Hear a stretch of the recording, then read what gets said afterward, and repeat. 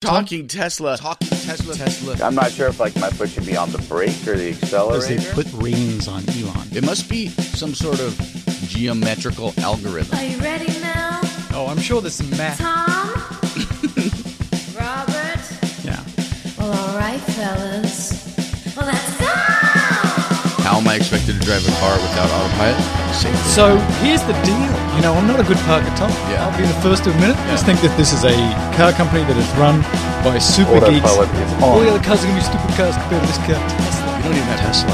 Yep, I remember that. You've got a model. I've seen the future, and it is light pole charging. No, I wouldn't call it a screw up. Do you like your Model X? God, it's beautiful. Ladies and gentlemen, boys and girls, it's time for Talking Tesla, episode 57. Talking Tesla. What did I say? Talking Tesla. What? I'm an Echo. I'm an Echo today. Can we start over? Okay, let's try that. What? We're 3 seconds into this thing and it's already crap. You know why? Why? Robert's here. Yeah. Sorry, Robert. Talking Tesla 57, we're in the house, we're on time, we're recording Monday morning as we are supposed to, because this is the one day of the week that there's not supposed to be an announcement. But isn't there? But there was. There was one Yesterday. which we will get to. Oh, Ladies and gentlemen, boys and girls, I want to go back in time, if you'd allow me. Please, Tom? That is terrible. That's much better. All right. May I have a... Oh, God's sake. Here we go. Enhanced Autopilot. Here's what they said last week. We've got to talk about what went on last week. We have a little time to digest it. It's about 5 days ago. Let's go through this. Didn't we already talk about this? We haven't time to digest it. Now this is... We're going to digest. We're going to summarize. We're going to go over cud. this. We're chewing our cud. We're chewing some cud. So here's Ew. what they said last week, and they by Elon. Enhanced Autopilot is coming to all new Teslas coming off the line as we speak. They've gone from 1 to 4 cameras. We thought it was going to be 3. Now it's 4. Wait a minute. Did I miss something? What happened? Oh, shut up. Sounds like you should be doing this in a Monty Python voice. Great accuracy, redundancy. It'll see fast approaching vehicles from the sides, which has been one of my issues with the Autopilot hardware 1.0. 12 ultrasonic sensors around the vehicle. Yes. Better ultrasonic sensors. Uh-huh. Double the range. Double the accuracy. Woohoo. 40 times the processing power. An NVIDIA Titan GPU supercomputer. Somebody said, is this thing 10 grand for the What? computer? No, I said 1,000. I said people are like speculating, is this going to cost extra for a Model 3? And of course it will, because I mean, this is like a state of the art, super like lunchbox sized supercomputer. But that's what the 8 grand. Well, the 8 I grand mean, the 8 gets grand's all the other all stuff the too, stuff. but like it's a computer. Oh, they're going to put all that stuff on all the cars because they're going to just suck the information and we Yeah. can talk about it. I think it's a very expensive computer. Autopilot, enhanced autopilot they're calling, although they'll probably be changing the name, Of is course. drive on the freeway, change lanes, transition to other freeway, park and summon, which sounds pretty damn good, but that's not all. What? ladies and That's not gentlemen. enough for you? No, because then you need can more? click on the, I want full self-driving capability. Now you're going to have 8 cameras instead of the 4. You're going to have a combination of wide cameras and narrow cameras, long distances, 250 meters or more. Full self-driving in almost all circumstances. almost all. I thought it was all circumstances, unless you're talking about fire roads and driving off-road. But I mean, this is this full self-driving capability is going to be demonstrated in 1 year, where they're going to go from like Elon's house to Times Square with charging all along the way without input or action by the driver. Then, So the driver's going to have bed sores by the time he gets to Times Square because he'll never get out of the car? well, we're going to give them some Lovenox. That's Okay. an anti-blood clotting formula No, he that you has use. to get out because it's going to park itself and it's going to charge itself up with a snaky snake, and he can get out and have a wheezy wheeze and a poozy poos and hop back in the car. Oh, okay. Or he could just be dead and arrive stiff. That would be funny if he actually had a heart attack and died in the car, and he gets there 3 days later That's smelling of death. Hilarious. Wow, that would be funny, wouldn't it? the car kind of comes funny. What the equipped. hell is wrong with the two Well, of you? but he was... No, Tom, he was a very elderly man. He was a very elderly man, and he just had a wonderful conversation with his grandchildren, and it was his time, and he transitioned quite beautifully at the back of his Tesla. So it's like the equivalent of like sending the Indian grandpa down the river on the Exactly. flaming Exactly. Yeah, but Teslas don't flame, right? No. They only smolder. They only smolder and melt. Yeah, but get this. I can't imagine the stories that are going to be coming out about how terrible Tesla and terrible autopilot is when the first person arrives at their destination dead in rigor mortis in the car because it's gone, whatever, from L.A. to the grandchildren's home in Boise, Idaho, and by the time it arrives, Grandpa's dead. That'd be cool. So here's what I'm going to do. Wait, settle. What do you mean that would be cool? No, here's how I'm going to do it. Like, I start to get chest pain. I'm like, this is a big one. Oh, yep, I'm going to go into fibrillation here. I quickly run out to the car. I hop in and I'm like, put funeral home, Woodland Hills. Boom! And then I die and it just takes me straight there. That'd be cool. Maybe the Tesla will have auto fibrillation though, and then That's as right. part The of it, snake it'll will come notice out. that you're going into syncope and it'll just. It's not like it doesn't have a big enough battery to jolt you. Yeah, exactly. I can just imagine the first emergency room that I work in when all of a sudden somebody says, "Oh no, another one of those automatic cars is showing up." And sure enough, we all pile out and there's a lady in there like giving birth, right? Because she didn't have to drive the car. Right. Or some guy who's, having a stroke and can't actually lift his arms to drive. Or some gang member put his homie in the back of it and That's just sent right. it to the hospital. And Stole the Tesla and then said, "Oh, damn, Georgie got shot. Put him in hospital. Trauma center." We've got a whole series. This could be like an internet sensation. We could start HBO, Tesla. Self-driving ridiculousness things that happen. I think this entire show has been that, by the way, from what I've understood Okay, let's from get the back letter. to the notes here. Twice as safe as a person. Okay. I want it to be safer than twice as safe as a person. Yeah, we'll get back to that. Auto charging at the right superchargers with the SnakeBot. Manage complex intersections, roundabouts, dense freeways, high speeds, park itself, summon, and then they drop the old Tesla ride-sharing network. You can get it to go Bam. get your family and maybe your friends, but if you want to do an Uber-like thing, you're going to have to join the Tesla-like network. So this means that you could send it to go get grandma and basically kill her on the way. "Oh, it was an accident. I'm sorry, dear." Well, they can't lock you into their network. Don't know about that. It sounds like they're There'd going to probably be have a some network. incentivizing to use their network, but they couldn't lock you into, like, if you wanted to send your car out to work for Lyft, they couldn't stop you from doing that, right? I don't think so, but probably what this network is going to be is the one you want to join, because they're going to say, we'll cover the insurance, we'll cover the X, we'll cover the Y, we'll have some stuff here, we'll have the payment system, so it would be hard to jump out of that system. In that case, you can't, when talking about Tesla and making the X and the Y sort of variables, you can't actually use that when talking about Tesla because those are cars.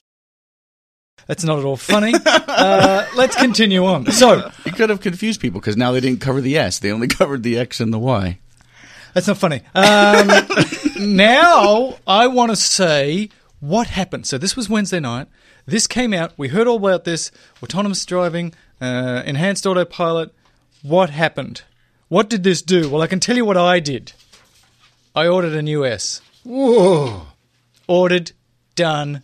Thank you. Got to call Amelia back because she called me yesterday to say, I just want to confirm your order and make sure that everything's cool, and we're going to start the process.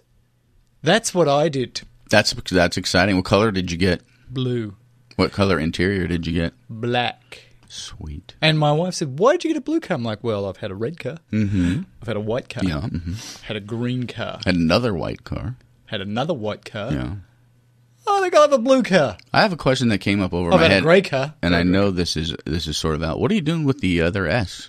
Because let me give you some context. Go. Because you have another driver in your house who's currently driving an ICE vehicle. Yes. So, what has he said about this new Tesla situation? Has he realized? Has it dawned upon him? He's 16 and could give a rat's. But you give a rat. So is he going to be driving an electric Tesla, or is he going to be driving the car he's currently driving? It's a very interesting point that you bring up, Thank Thomas, because he doesn't really need a car very much. Yeah. Mm-hmm. But we have the old ICE vehicle sitting out there. Yeah. I just cannot, in my soul, have my son drive around a Model S, for he will be called a huge asshole by all the other children. He will be the safest Exactly. if he is hit by a school bus, though. So it does. It is a car that I still owe like $45,000 on. So it's still too expensive for a 16-year-old to drive. Thank you very much. Are you trading it in? trading it in To the Tesla? to the Tesla. Ooh, what's that process going to be like? Have they talked to you about that yet? No, they haven't yet, and I can't wait to do that, and I'm going to record it because they're going to say, well, it used to be worth about $50,000, but now it doesn't have any autonomous features. It's worth $3,000. No, but we got that letter from that one gentleman. We're going to talk about it later about them guaranteeing the resale value percentage-wise situation. So, Right. I hope I'm not upside down. no, we do too. Because then I have to get a new S and then give them some cash to pay off the car. I think I'm good. I think basically they take the original price of the car and take $1 off for every mile you've driven, and any dollars that are required to return the car to its original state. So if they have to repaint a panel, if they have to replace some busted armrest, that sort of thing, they're going to re-up the car, and that's what they're going to base their resale price on. Where did you get that from? $1 per mile? Where'd you get that?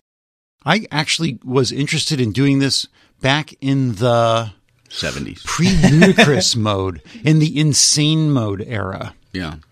And I was actually going to talk about this later because we have a letter kind of griping about Yeah, and I think it's a Tesla. very important letter. So We're going to get back to that. I'll bring this all up. So here's a quick little update. Just after the show, I called Amelia from Tesla and said, can I record our discussion? And she said no. Tesla won't let us do that. But I have a 2014 Model S grey sort of base thing, 85 kilowatt battery, doesn't have any air suspension and stuff like that, and it's got about 38,000 miles on it, and it's in pretty good condition, not perfect condition, and they said they're going to give me $48,500, and I owe about $48,000 on it. It is going to be a wash, ladies and gentlemen, boys and girls. So I'm going to upgrade to a brand new S with fully autonomous hardware inside it for about $100 or so bucks more per month. Good deal. Good deal. I'll talk more next week about whether to lease or buy. I'm going to lease, and I might even do a 2-year lease. But for more discussion next week. So I bought an S. This was what I've been waiting for. So that's one S. Shabam! Shaboomy. Now, what did you do, Thomas? I did not. Because you stood here in the most gut-wrenching, my word. Well, it says here on the show notes that I changed from a Bolt to a cheap Leaf. And what I'll say about you, that's a theory at the moment. In practice, I did nothing. I sat around all weekend being kind of Well, you were full on. I'm going to get the Bolt. It's all good. Yeah, it's all yeah, good. I was ready to go. And then this came out, and why did it change your mind? Because I didn't think that there was going to be such a drastic difference between the Bolt range-wise and the Model 3. I mean, I knew the Model 3 was going to be exciting and interesting and have some autopilot thing, and I was like, okay, whatever. But now, 18 months from now, and I looked I didn't update it, but I looked on my Tesla reservation. So I have a day one reservation. Yes. On my, my Tesla for a Model 3. For a Model 3. Yeah. So I'm thinking, day one. maybe Let me think. When is that going to be? Let me think. I don't know. Mid end of first 2017 3 months at best. First 3 months 2017, not. No, like first quarter of 2018. Okay, is my guess. Maybe. Were you at the store? No, it wasn't at the store, Robert. We Then know you're it wasn't gonna be at in the the store. You second knew it quarter wasn't at at the least. Oh, you weren't at the store. You're not getting it in 2017. This guy over here with did you go to the store? Were you at the store, Robert? Okay, you know what, Robert? What did you do? 5 in the morning. Did you buy one? Oh, now you're deferring. Yeah, no. I'm just going to you. Still putting around. Literally putting around. I didn't buy a car. Right, I'm still driving a 25-year-old Lexus. That's Great. true. That's fine. Keep destroying the world. It's fine. Yeah, no, it's fine. No, I'm not saving. I'm not adding any additional greenhouse gases that wouldn't be there anyway. So whatever. Additional greenhouse gases? How are you not putting out greenhouse gases right now? Well, I'm additional is what I'm saying. Additional to the because it takes greenhouse gases to build a car. If I ordered a car, there'd be some greenhouse gases involved in the production of said automobile. Let's move on. Oh, these justifications are giving me a migraine. I'm not justifying. I'm just saying I haven't done it yet. I'm sorry. The plan is at this moment, which has changed every week for the last 8 weeks, is to buy a Leaf. I'm just waiting. Whatever. Leaf. Go on, Robert. Don't judge me. There's a lot of judging. You can't see this on Talking Tesla, but if you look at the keys of my keyboard here, they're really, really smooth and almost worn off because I've been going back and forth and back and forth. I can't decide. I think I'm going to pop for the 90D without all of the speed upgrades. What? I know. Okay, we've just given Tom a hard time. I know. You have been talking about getting this P100DL Shamalama Ding Dong. Why don't you have an extra $43,000 to blow? Fuck. Why not? $43,000 is more than I've ever spent on any other car, let alone buying a car for over $100,000. Except for your last I'm car. sitting here. Well, the last car actually was just under $90,000. It was $89,995. That was my sticker price. Yeah. And then you have to pay tax Yeah. and license. And it went to 98. just over $100,000. It's a lot of So money. you're saying that a well-configured 90D I'm sitting here with the versus the well-configured P100DL is $43,000 difference? yes. Holy potatoes, that is a very profitable Why is it so car. much money? It's Extra. a profit center, baby. Because it's a fantastic But you know what? I'm sitting here looking at this thing. The car looks identical, right? Here's the spec sheet for the P100D ludicrous mode and the spec sheet for the for the 90D, no P, just the 90D. It's the exact same car on the outside. And I'm just thinking about this. That's ludicrous. $43,000 difference is crazy. So it would go from 294 miles to 315 miles. So it's like 20 miles extra. Worth 43,000? Not. It's speed. Amazing difference, right? So right now my car in the best of times is around 5.3, 5.4 seconds 0 to 60. That's a blast. I still love the car. If none of this happened, I'd still be loving the car, and I do love the car. Do I need to go 0 to 60 in 2.5 seconds? Would I be satisfied with 4.2 seconds? That's still like a second faster than my car. That's a lot of fun. I'm not as crazy a speed demon as you guys all joke around. That's incorrect. You are. You actually are. So basically, $43,000 for a little bit of extra range, which is non-significant. And a little bit more speed. And a lot more speed. A lot more speed. acceleration. It's like not top twice end. as fast.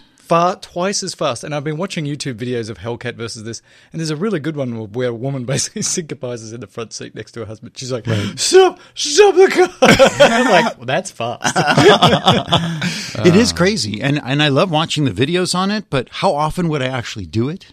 You would have to take it to a raceway in Palmdale and just have to. I would have guess to. once a year at least. I was invited to go drag with the LA Tesla Club. See what I'm saying? I didn't even go.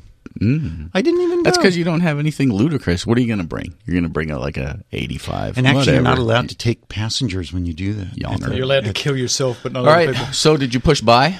Are I you did. getting I'm the sitting 90D? here. Okay, here it says next. I'm going to push the next button. So, are you getting a new one?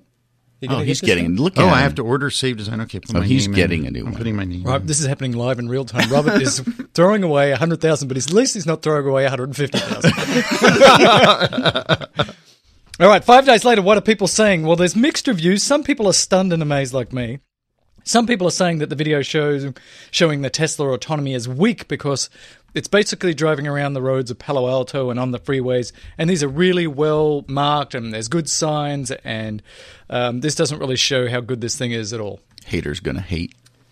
Yeah, really. Haters are going to hate. That's for sure. I don't know if Talking Tesla has seen the video. You've got to watch the video. When you say talking Tesla, it's not a sentient being. The it's nation. us. The nation. The Oh, nation the is a nation. sentient being. The nation does exist. It is out there. It is real. It writes letters. I look at that video and I go, holy crap, that's Okay, unbelievable. So that brings up an excellent point for you gentlemen. The video is amazing. This group of individuals is spending a couple $100,000 collectively. Granted, I'm not part of that, but You will I be. hope to be at some point. You will be. But the nation is indifferent, or at least somewhat sort of measured in its reaction. The Tesla nation? Yes, I put out a poll on the Twitter. I don't know if you guys saw the poll on the No. Twitter. And the poll on the Twitter was specifically, was today's announcement enough to make you purchase a Tesla this week? Right? Answer number 1 was yes.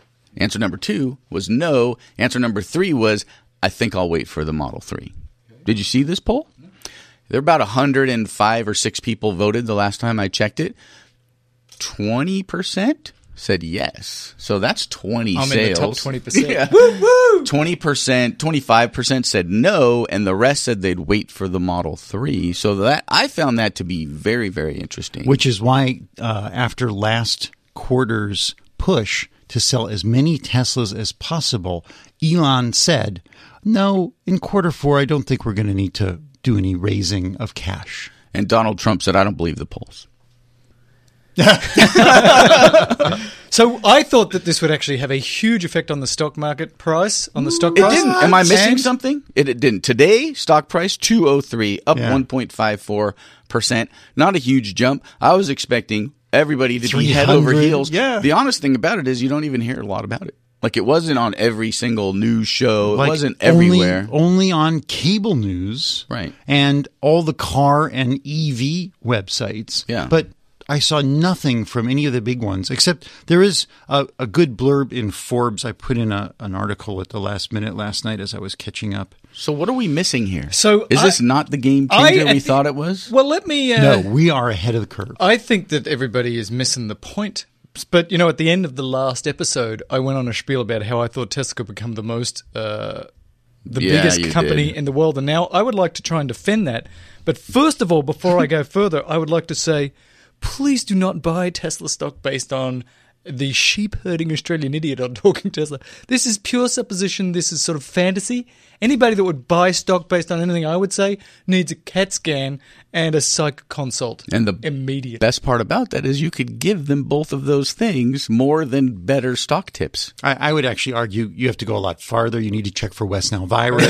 You need to do an LP. Zika. You've really got some spinal problems. tap in that. So here's why I say this, and it'll be interesting to follow this over time. I'm going to use the Apple analogy, the overused, ridiculous Apple analogy, but I would like to use it one more time. I mean, why not? Why Let's not? just throw some Everybody else gets to. fuel on the fire. Here's the Apple analogy. Apple was a small but innovative company. It had a creative genius at the head and absolutely rabid followers. I'm talking in the late 90s. Apple was not the first to come to market, but it made these beautiful, aspirational products which were spectacularly functional. For example, the iPhone. The technology was at the point where it was about to take off. Just before the iPhone came out, there wasn't the processing power. You couldn't quite do it, but Apple comes along just at the right time with this beautiful technology. They package it wonderfully, and then, boom, they come out with this product which changes everything, and within 7 to 10 years becomes the biggest company in the world. This is where the analogy goes. Elon and Tesla are on the same path. You've got a creative genius. You've got these incredibly rabid followers. He is making already hopelessly beautiful products that everybody wants, but they can't afford right now. Their tech is ahead of everybody else's in terms of its integration. And if this works, if they can do level 5 autonomous driving, they can open a ride-sharing network, they can put this into their mass transport vehicles, then it will change everything. The only way this doesn't work is if, one, it doesn't work and the cars start crashing. Oopsie. That's a big what if. More often than people do, so I want to see it at least twice as safe as human drivers. But if they pull it off and it's more than twice as safe and they can prove that, and the only other way this fails to become an enormous company, maybe it's not going to be the biggest company in the world, but a huge company, is if everybody else catches up. And that absolutely could happen because there are other people out there working on this and they've got more cash than Tesla does right now.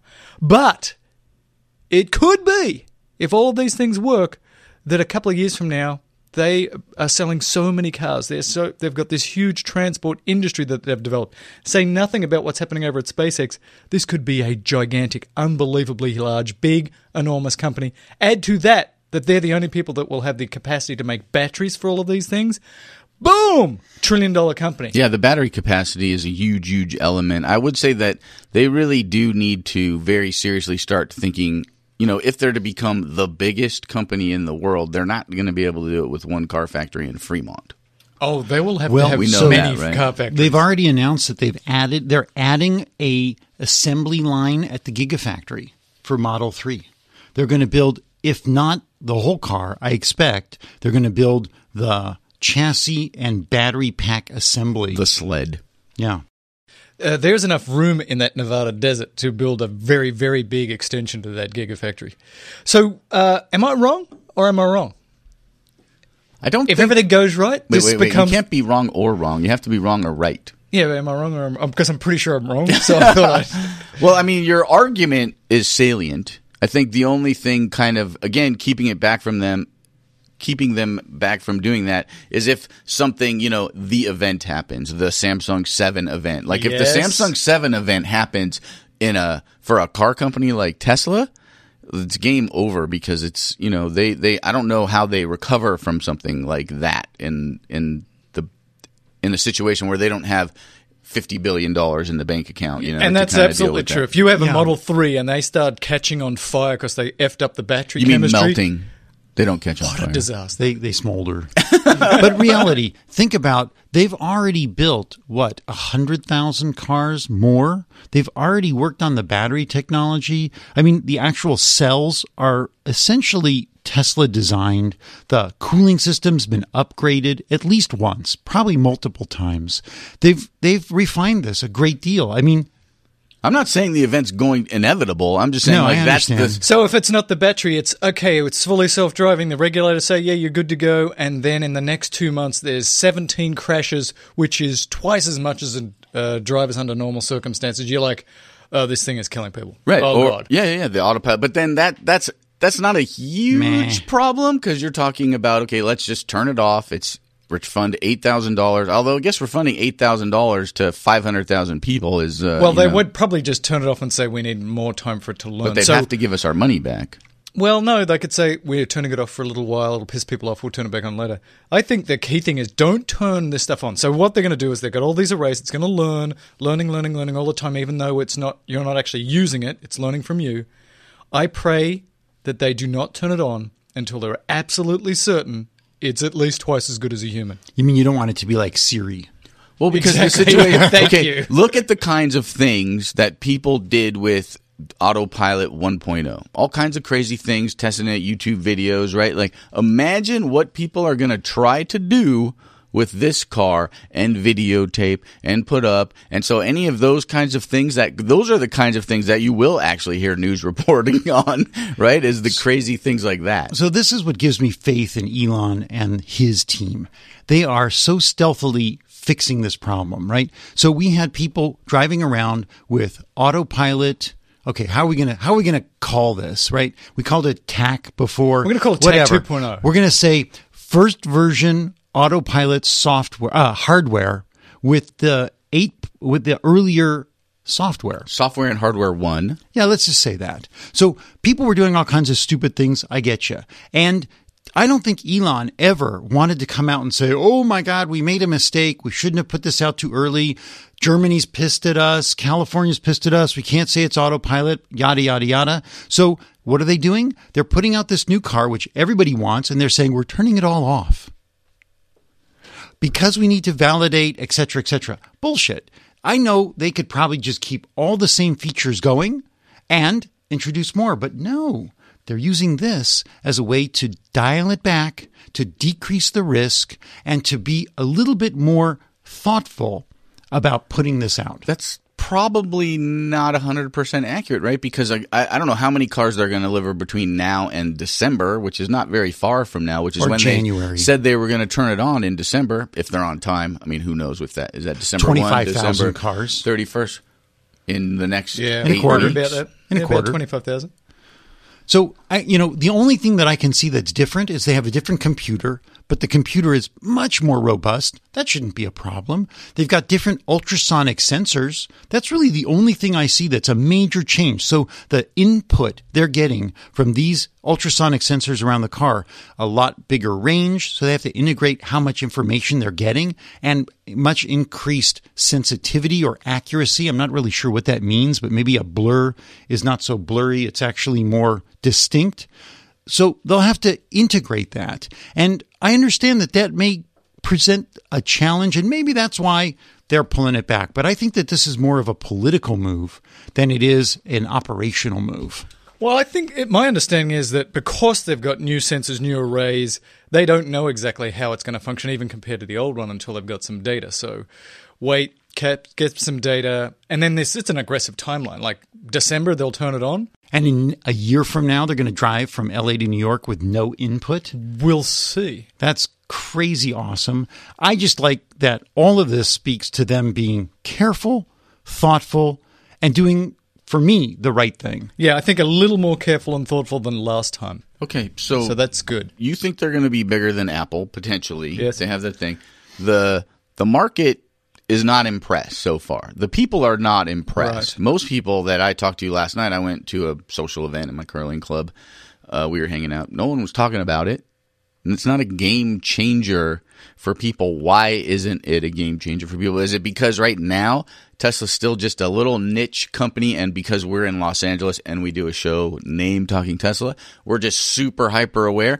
But really, in the whole big wide world picture of things, this is not a thing. I am surprised that the tech blogosphere, podosphere is not as over the top as I am. So it probably is that I'm a loser. But it's a little bit analogous, is it not, to the internet? I remember a friend of mine who was a technologist at the time, and it was in the mid-90s. He was in Australia, and Australia was behind in terms of technology than the US. And he came over, and I've got Netscape and stuff working for the first time, and he asked me, what do you think about this internet thing? Am I getting behind here? What's going on? I'm like, no, I don't think it's going to turn out to be much. And I had it, and I was like, yeah, there's a couple of websites and stuff, but it's not that important. Yeah. 5 minutes later, you're like, oh, crap. Yeah, I think putting on the futurist hat, I agree with you, Mel. I think you're right on. This is an enormous game changer. This is going to change everything, at least for those of us who get going and get in a vehicle and move around. If you ride a bus, if you ride in a car, if you even use like public transport like a subway, it may not even be that interesting for you anymore or convenient to use the subway. Like I remember being in New York, crowding down into these underground subways that stank. They smell, they're musty, the trains jerk around. You can barely sit half the time because everybody's standing. There's nowhere to put your stuff. You can't sit down, relax, have a little music going. It's quiet. You have your safe space and you're traveling. This is going to change all that. I have another sort of next level question about this, right? Yeah, go that just came to me. Go. Has Tesla and Elon and his team gotten Tesla, the tech, far enough down the road to where where there will be some sort of equity event? Where now Tesla is pretty set for the future. It's 5-year, 10-year road plan. You can see it clearly laid out in front of you. SUVs, crossovers, trucks. And you have the autopilot ready to go. Is this company now valued enough because of its amazing forward thinking to be a purchasable entity by an Apple, by a Google, by a Samsung? Not by the stock price right now. Why? No. But if you're saying that it's going, I mean, the market cap of this company right now is nothing. Yeah, that's what I'm saying. That's why I expected it to go way up. Right, but if you're going to go in on a company, if you're Apple or you're Google and you're like, I can get all of this, I can own this next Apple right now for the cost of, I don't know, a paper company. I mean, I don't know what the comparable size company is, right? Plus, by the end of the year, we're going to roll in Solar City. We're going to have a that's solar what I'm saying. roofing product. Has Elon gotten it? Has he gotten the company to a point where he can sort of like send it on its way? If I was on the Apple board and I had $200 million in the bank, which they do, and they do, billion, I would be actually saying exactly that. Here's this company. Look at the tech. Look at the trajectory. Look at the Gigafactory, and they're cheap right now. Damn cheap. A year or two from now, if this all works, they're going to be worth 3 or 4 or 5 times as much. Buy them now. You mean the stock of Tesla? Yeah, I would say go and buy this company, integrate it into Apple, do it now. It's the cheapest it's ever going to be. We should go back and look at Elon's agreement, right? He doesn't take any income salary. No, but he's got 22.5% of. No, I understand that, but then he's got these goals that he set. I can't remember what they are. Right. So I don't know where we are on that scale. I think the next big one was like units. The next one I can look, but it was like there was a units delivered one, and then there was the prototyping of the Model 3, which obviously he got to, and I think then the next big one's probably like delivery of the Model 3, but none of those things are tied to the Solar City integration, right? Like none of that is part of that. I don't think actually Apple buying it is necessarily a good thing because Elon wants to do his things his way. Right. I don't think he would want to be bought by Apple. Well, that's why I asked you, like, has he gotten it to the point where the wheels are in motion to get it where it needs to be, right? It's at level 5, I think it needs one more thing. I think it needs Model 3 coming off the lot with everything working, and then I think he's going to leave as soon as Model 3 is up and healthy and they have a roadmap for a couple more cars. I think he's gone and he's over at a SpaceX. Full-time, new CEO at Tesla. I think that's the ultimate plan. But a new CEO and he sold the company to Toyota or to Apple or to Google? I don't know if he would be selling the company at that point. I think he still has a vision for it, would be on the board. I don't think he has a plan. He'd be worried. I'd be worried that Apple or anybody else will come in and F it up. So he wants to still have some control, but his day-to-day love is space flight. Tesla is to save this planet. He's more interested in going off to the next one. And with the Mars mission, I think that is so all-encompassing that it's going to tax him, even though his capacity is remarkable. Let's talk about whether autonomous driving will change the world. There's a Wired article here and a couple of other articles, but I want to summarize some of these things. These are smart people. These aren't idiots on Talking Tesla. But Carlo Ratti, who is from MIT Labs, he anticipates how this technology might change society. So they asked a whole bunch of smart people.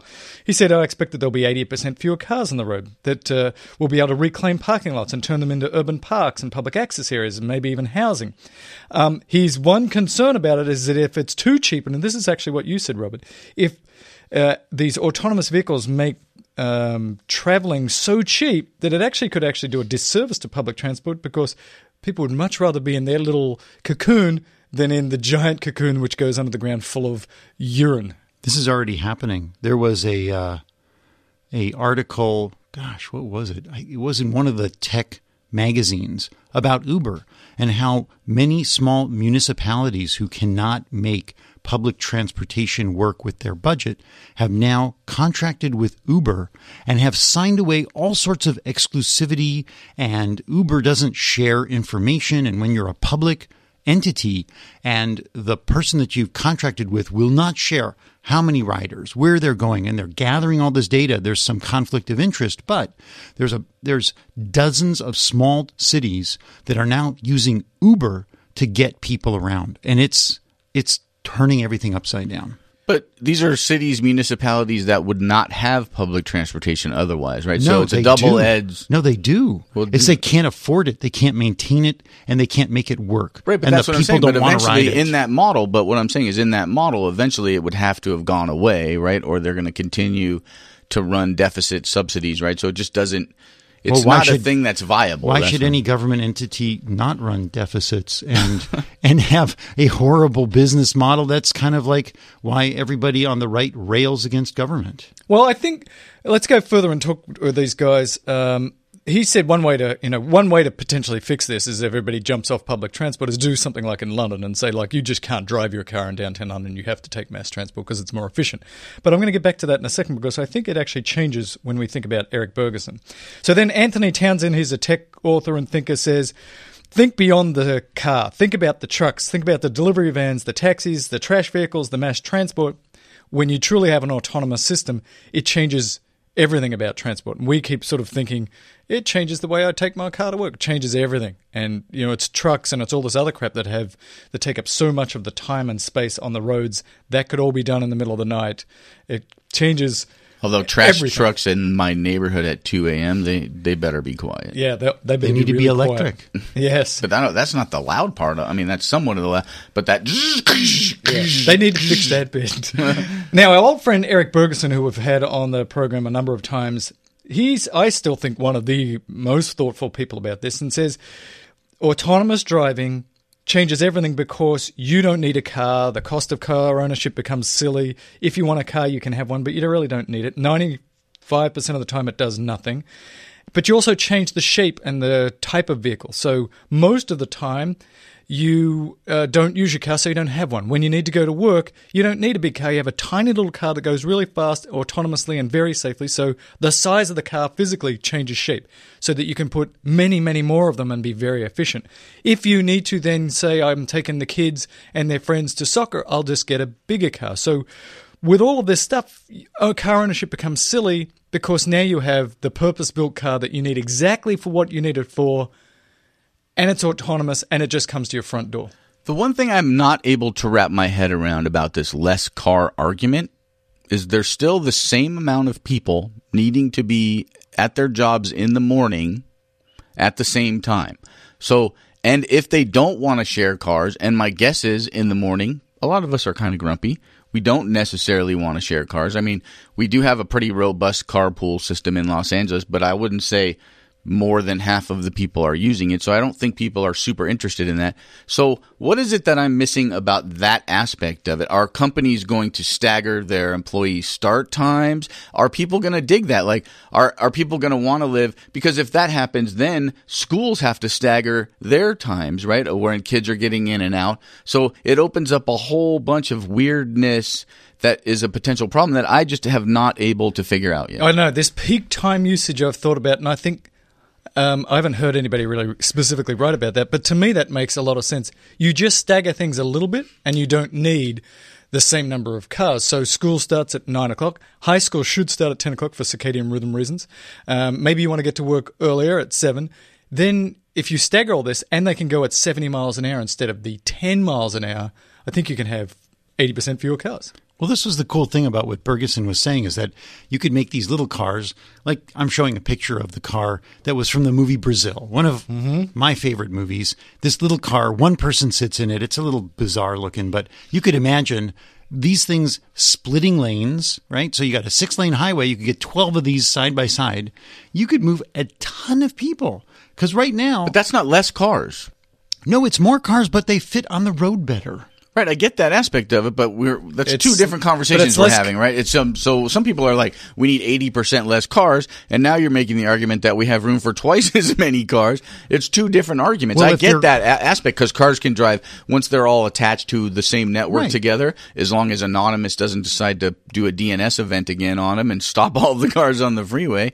Then yes, you can have more cars, but that's not less cars. But we're getting more people to where they need to go without delay, on time. No, I understand that, but it's two different conversations we're having because the thing that he's talking about is 80% less cars. Well, here's another. This is just I'm just thinking out loud.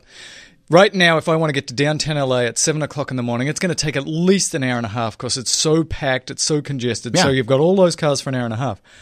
If your cars can now get to downtown in 20 minutes, which you can do when there's no traffic on the road, or you have an autonomous system which is super fast because they all talk to each other. Now, if I leave at 7:05, I get there at 7:30. Now, if I leave at 7:10, I get there at 7:35. So instead of having all those cars, you have way less cars because you used to have 1 million cars going really slowly. Now I have 250,000 cars going really quick, shuffling back and forth. And they're just going back and forth, just like going to the valley 2 or 3 times. So that's how you have less cars because they're just doing it so much faster. You also have fewer cars because, again, how many hours a day is your car moving you? No, I understand it, but we're talking about peak time when everybody needs to be. If everybody needs to be downtown at 8 p.m.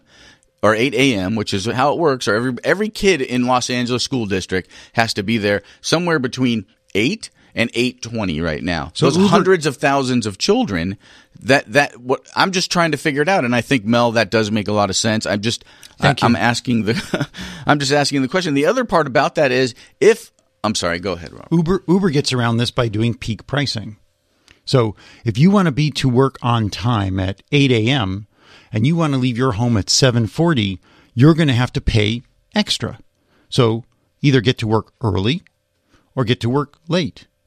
Yeah, I can see that absolutely works. You can say, well, everybody wants to get there at 8. That's going to be 3x. If you want to get there, if you're cool having your employees start at 9, that'll be 1x. I'll be like, oh, yeah, for employees, you can get here at 9. Thank you. It'll save us $1 trillion a year. So there are ways around it that I think are intrinsic. But you said something here, Tom, that I also agree with. Los Angeles is a big city. Los Angeles has such a transport problem because we have no significant public transport. We have it, but it's crap, and it's just not sufficient for the number of people. Getting better, but still crap. So if you want to get somewhere, and literally, if I want to get downtown on a Sunday morning when there's no traffic, 20 minutes, you're just flying at 80 miles an hour. If I want to do it at a peak time, it'll take me 2 hours. Therefore, I never go downtown. Correct. If this system works, fast, autonomous. Like you, I would love to go downtown and see some of the old parts and some of the theaters, but it breaks my heart. I'm like, I'm not spending 4 hours on the road to do that. Right. Imagine right now on Friday night, you're sitting at home. There's not a whole lot to do. And you're like, oh my God, there's an amazing new restaurant that opened up downtown or on the west side, Santa Monica, Venice, wherever it is. I'm not going there in Los Angeles on Friday night. I'm just not doing it right now because it's a pain in the ass. My family hates it. My wife doesn't like sitting in traffic. I don't mind it, but it's still, like to get to an 8 o'clock dinner reservation, I'm leaving my house at 6:30 on a Friday. It's the end of the work week. It's a pain in the ass, right? Bullshit. Excuse me. But in a situation that we're, wow, what an ass. But in a situation where I don't have to drive, and if it takes an hour and a half, but it's an autonomous hour and a half, I don't care. And what if you don't have to park? Right, Oh, again, that is the other this is huge my thing. argument, right? I'm going to do it even more, so it's going to impact the city center even more. I need to clarify. My sneeze was in support of what you were saying. Oh. Because I think Yeah, then you did need to clarify. Yes. the current system is bullshit. Of course it is. I Yeah, hate it sucks. Like you live in the Culver City area. Yes. There's downtown Culver City. There's a bunch of amazing restaurants that I've been to one or two of, but there's a whole bunch of new ones. What's your favorite? I don't really want to say it Oh, okay. out on the radio, but one Yeah, of you them can is say owned it. by Harrison Ford's kid. Oh, it's gone. Oh, it is? They And then closed. Akasha next door is Yeah, amazing, right? That's great.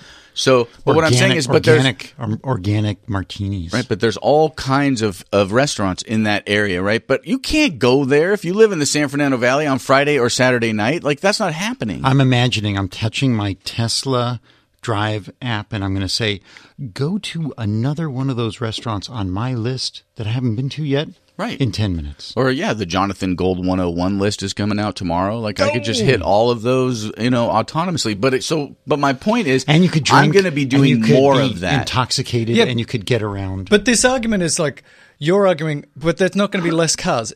These guys are smarter than us who do computer modeling say there will be way less cars. But even if there wasn't, That's not true. even if Some of the it's- models don't say that. even if it's just faster, more efficient, and the key is cleaner because they're all electric and we have a clean grid, then we are infinitely better off than we are today. Even if it's not faster, but I'm sitting there, like I'm binge watching a couple of Netflix shows while I'm going. I don't care if it takes an hour at that point. But what I'm saying is I'm going to do it more. I'm going to take more advantage of it, Right. which is going to hyper ramp up the transportation on some levels potentially. Yes. So I think that some of these technologists have brought that up. It'll be so fun and easy and nice to be driven. I just want to get driven by myself. I don't want to go on the bus anymore at all, ever. Right. And in LA, that won't matter because it's such a shitty system. But in New York, if everybody in New York says, and now I want a car, that's a problem. But what I will tell you in Los Angeles, the impact that could have in Los Angeles, and you've called me the heart of the program in the past, is what as we ramp up and more of the middle class and the lower middle class are able to autonomously drive because it's cheaper. There's always going to be this number of people who can't get into that autonomous, it will never be cheap enough to get away from the $1.50 ride. Potentially, I'm just giving you a thing. And as we do that, the rest of us are going to end up having to subsidize a bus and transportation system. And we've already spent billions of dollars on this transportation system that is slowly going to see a decline in ridership. I found the article. It was on The Verge. It's called Welcome to Uberville.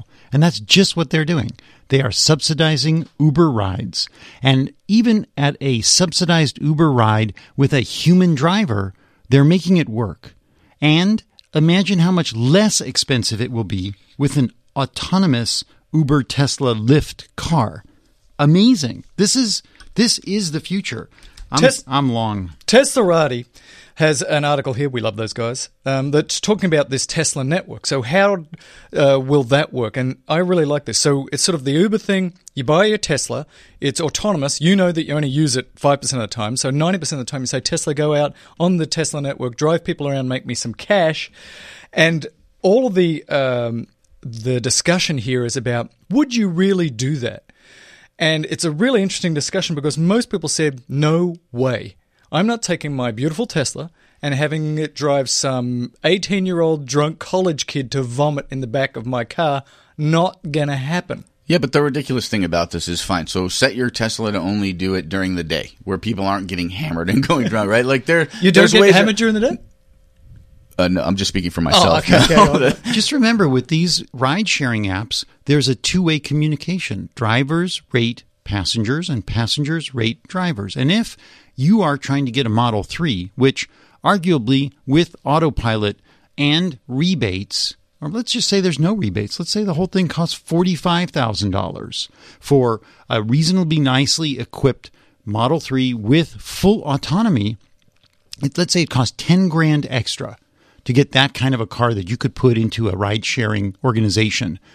Is it not worth the extra 10 grand? Would you not let it go out 2 or 3 times a week? People are concerned if this is my primary car and people are pooping in it, or it's smelly, or it just gets grimy up. I don't like that. But I can tell you what I was thinking. If you have enough good credit score, like a Tom with an excellent credit score, That's true. you would say, here's the Model S or the Model 3 that I'm going to drive with my family most of the time.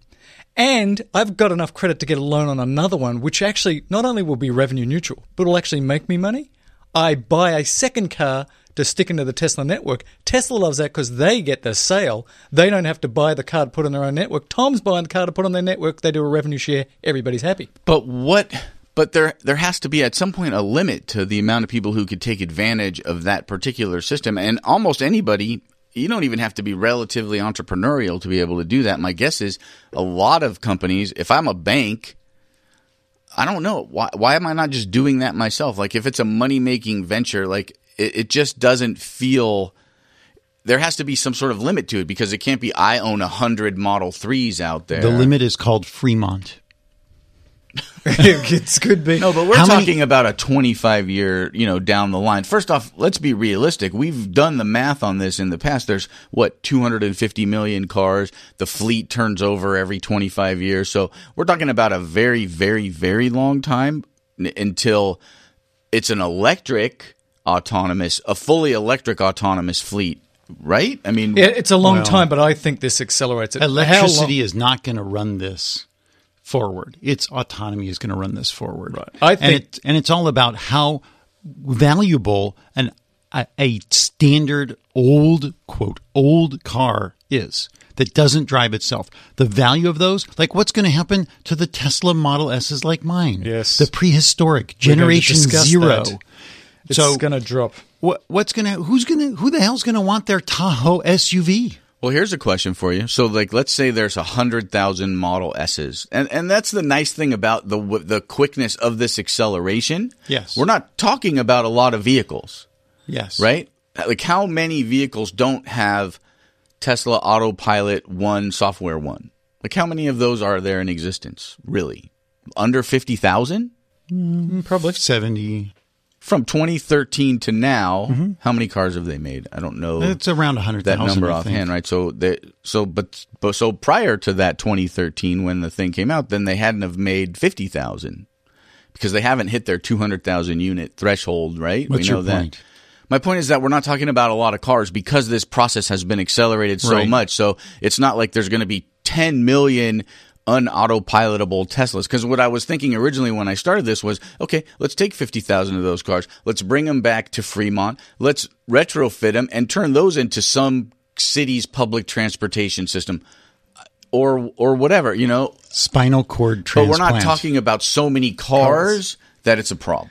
Now, I want to do one last thing on this autonomous driving and vehicle ownership. Only one more thing, and then that's it? Many. But, I was going to go millennial. Well, then let me do this, and then you go there. Because I was just thinking about the millennials. I was thinking about my son who's 16. And when I was of an age to get a driver's license, we all got a driver's license. We all were on there the day one. Yes. There is a huge generational change. Most of his friends, even though they are eligible, do not buy a car. Yes. There has been a radical change in the way people think about what it means to be independent. And it's much more about the phone, and I can call you and I can Skype you and we get together as groups. Uber. They don't care about car ownership. They could give a crap. They just want to get there. One of the guys here, I'm like, why don't you have your license? He's like, my brother will drive me around. My friends will drive me around. They don't get cars. They're they smarter don't care. than we were. That's how it goes. And for them, Uber is everything. And an autonomous Uber, it's like, that's all I'll ever need, and that's an entire generation. And so car ownership, I think, is going to plummet for that reason and autonomous reasons. So my question to you, Tom, is how many Model 3s did you put a deposit on? Just one. Thinking about doing another one? No. Okay. I wonder what the Well, you have two and he's got two, so I mean, there's 5 in this room. So if we I could really we want could one. have them going all 24 hours a day. We could start our own talking Tesla rideshare Right company. on the talk, and then we'd force people to listen to old episodes while they're driving. Crap, that sounds terrible. But They'll certainly vomit. I wonder, will Tesla care whether I'm a bank and I buy 10,000 Model 3s to go into the Tesla network, or whether I'm an individual, or will they just see anybody can come, we're going to run the network, you just buy them from us, we'll run the network. We don't care if you're big or small, and everybody's going to get the same sort of percent of the ride back. Do they really care? You have to wait for the federal tax credits to run out because that's one of the limiting factors. You can only buy one car. I'm sorry. For each car you buy, you have to have it for 3 years for that to be valid. But that's for the federal tax and credits. they may not, totally and that may not be that. valid if you're buying a car for a commercial use, right? Which So is what we're talking about. Forget the federal tax credits. I'm going to assume they're gone. I'm just saying, does Tesla care whether you buy millions of them or one of them and to put them on this network? What will happen with how whether everybody does this or not is sort of market forces. At the point where this becomes so cheap, it may not be worth it to you. The only people who make money who can buy 100,000 cars and make a little bit of money off 100,000 cars. Right, or imagine a scenario in which now, like, all these Model 3s and the price of Uber, even autonomous, let's just say they're all autonomous, all the ride-sharing things are autonomous, and the cost of going anywhere is like 50 cents, order of magnitude cheaper than even public transportation. You can guarantee now public transportation is gone and that there are a shit ton more cars on the... We've got the American ton. You got your metric ton. And your shit ton. In fact, Uber just Imperial came out. ton. Uber just came out and said they're pivoting. Did you hear this last week? No. Well, they're pivoting. We're moving from a transport taxi company to a robotics company. What does that mean? They're an autonomous vehicle company. That's what they want to be. Right. So I just put in a point here, which I thought that this is fantastic with Tesla leapfrogging the competition on autonomous driving. How much is that going to catapult electric vehicle adoption? I think that is really the silver lining in this whole story. Let's move on and talk about... No, let's not. No, it's fine. I mean, I wanted to make a comment about his comment. I mean, it might, but again, if a Chevy or Google came out with a fully autonomous, or Toyota, a fully autonomous Camry, for instance, right? And it only added a couple $1,000s to the cost of the car. I can guarantee you that would be a damn successful car. Yeah, but that's beyond vaporware. Nothing like that exists right now. Well, the technology for autonomous driving is not linked to electricity. Right, it has nothing to do with that. It is not. It's linked to talent, and the talent is just not there. There are such a paucity of expert engineers who are working on autonomous vehicles that they're allegedly worth $10 million a piece. Let me ask you this question. You're Elon. You're sitting in your office. You have a $5 billion market valuation, and you've nailed autonomous driving. And Toyota calls you, and Nissan calls you, and Chevrolet calls you, and Ford calls you, and they said, we all got together, and we're each going to give you $25 billion to license your technology, but we're not going to necessarily put it just in electric cars. If you're Elon, are you not taking that money? Because you're a fiduciary for your company. So Elon said specifically on the call, he took this question, are you going to license this out? And he said it's not possible. That the technology is so specific to the cars it's designed for, you cannot generalize it. Uber might license it, but Tesla is not going to. And I think, honestly, that he would say, no, I'm trying to change the world here. His entire purpose from the beginning is we need zero emissions, we need to save the planet. If you're just going to drop these on ICE cars... But stockholder rebellion, buddy. Yeah, which is amazing to me because he keeps saying it, and as a stockholder, you're like, what? But he believes that there's plenty of money for the stockholders as well. But eventually, this is all about electric cars because they need less maintenance, and electricity comes down, and renewables, and oil prices will start going back up. So I think market forces, again, will mean although you don't have to have autonomy linked to electric cars are the future, and I believe that from a market forces point of view. So I just wanted to point out to you, gentlemen, that we're an hour into this, and we've gotten through an article. Thank God that somebody said, stop whining about how long it is. I'll tell you why I whine about how long this is. Somebody has to edit this piece of... and that person is me. What editing is needed? We're so perfect at what we say and timing. Oh, my God. So I threw in this article on the Yes. military drives autonomous vehicles primarily because my main concern as I'm about to push the button to buy my 90D with full autonomy. I saw the credit card. Yeah, I took it out. Is how long will it actually take for them to turn the freaking thing on? Elon said that the cars that are being delivered right now, no autonomy, no tach, nada. Then it's going to take 2 to 3 months to turn up the quote autonomy to the point where you already have in the existing S's and X's. The enhanced. And then it may be another year before they actually roll it out to the general public. They're going to do this LA to New York autonomous drive in about a year, which I kind of expect. But what about the regulators? What about the local governments? What about the state, the DMV, the freaking lawyer industry, the insurance industry? What about all them? Yes, Tom. So I have a question for you in that regards. Is it worth it to not activate the full autonomy for the $4,000, whatever it is now, and wait till they turn it on and pay an extra $1,000? Because it could be, what if it is 2.5 years? They'll have had all of that money for 2.5 years. Well, that means that you'd be expecting a 12.5% return on your money.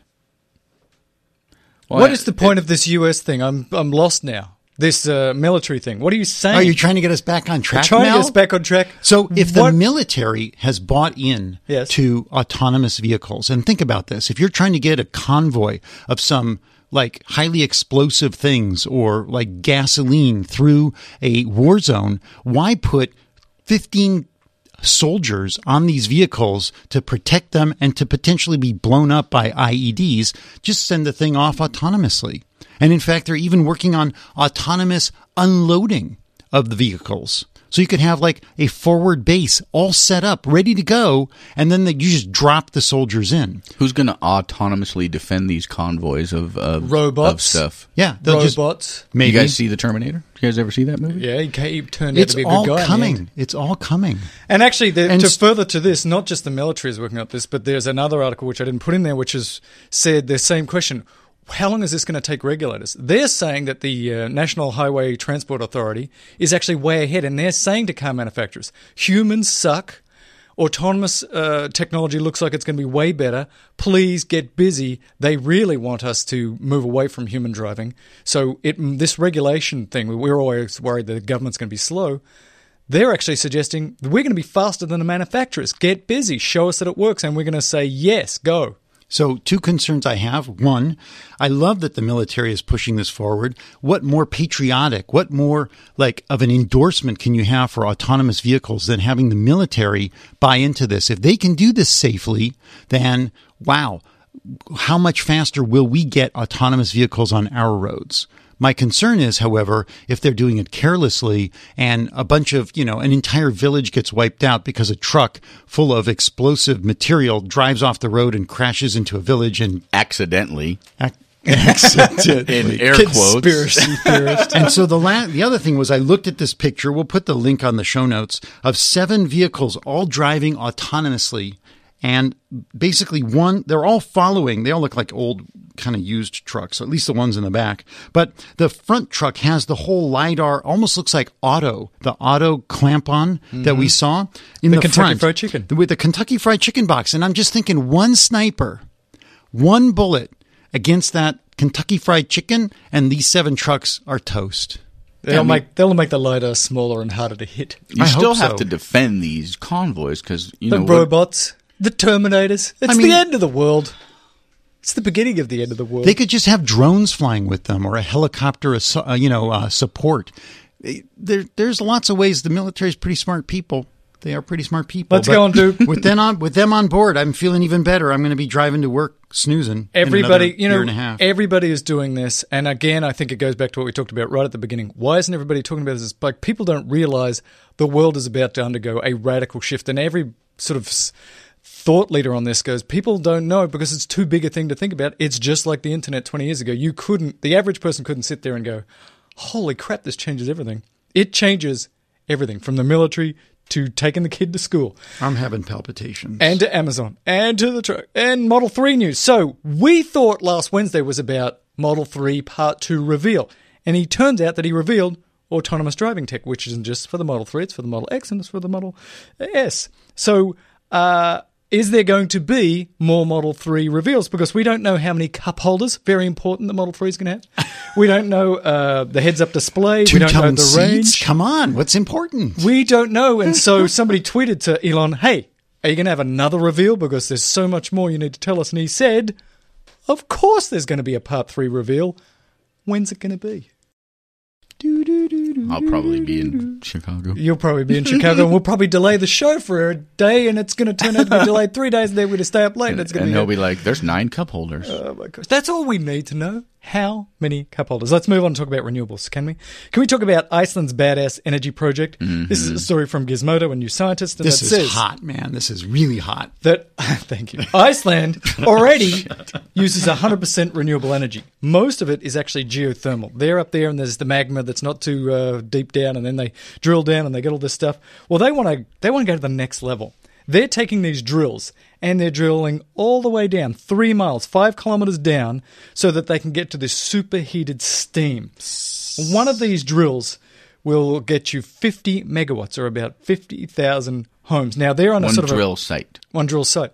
They're in a kind of a perfect scenario. They're up there, and I guess the magma is up close to the where they live. 2 plates meeting each other. That's why they have that Isfakta gigajoule volcano that shut down European airspace for a few days. That's right. So this is really cool. I just like the interesting tech part of this. My only concern is they're drilling and they're drilling down. What if they go too far and they make their own personal volcano? I mean, there's volcanoes in the area. That's the whole point of this situation. Do they have lawyers in Iceland? It's pretty exciting, but Iceland, in the terms like, okay, you say, oh my God, it's amazing. Iceland's 100% renewable energy. There's 332,000 people. Iceland. Got that many people in my back There's pocket. 423,000 people living in Santa Barbara County alone. Yeah. Right? So it's easy, but it would be, if we were to do this in this country, that would be about the size of the pilot program we would build to see if it was viable. Well, so that's right? With how many wells? But okay, so they're saying like one well could do 50,000 homes. There's, I think, they would need about 12 of these plants for the entire country of Iceland. No, it's for to make them work. That's if one person lived in each home. Well, yes. Okay. Oh, we got you on the map. Really there. here. So, if you ever been up to like Calistoga, you ever been to Calistoga? It's a lovely place, Northern California. There's mud baths. It's at the north end of Napa Valley. Yeah. And there's a nice geyser. Goes off every day. They've already drilled down and they're sucking the heat out from around that geyser. What if they use this new technology and they could supply the whole Bay Area with like 50, 60, 100 wells? Apparently from just above the Bay Area to all the way up is basically 100% renewable because of that and hydro. Yeah. I want to know how many gigawatts is in the mantle. Like how much steam and heat can we take out of the middle of the earth before we turn it off? And then we just hope we don't accidentally reverse the magnetic field. Maybe we could cool things down a little bit and avoid having as many earthquakes. Yeah, I think opening up superheated holes in the Earth's crust, that'll cool things down. That should be fun. What is he talking about? It turns out that shoving a lot of water and stuff in to get gas out doesn't result in any problems.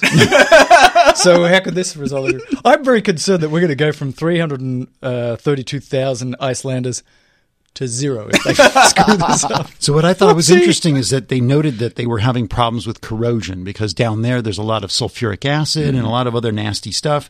But Elon and SpaceX have created all of these interesting metals and compounds to like contain very liquid corrosive oxygen, and they have that big carbon fiber tank that they showed off a couple weeks ago in Mexico. And so it turns out that one of the researchers that's collaborating on this is from UC Riverside, and I tell him, go to SpaceX, get a tour, talk to them, get this thing working. I want to have some more renewable energy. You can actually take a spaceship through the core of the Earth, because I saw it on that movie called The Core.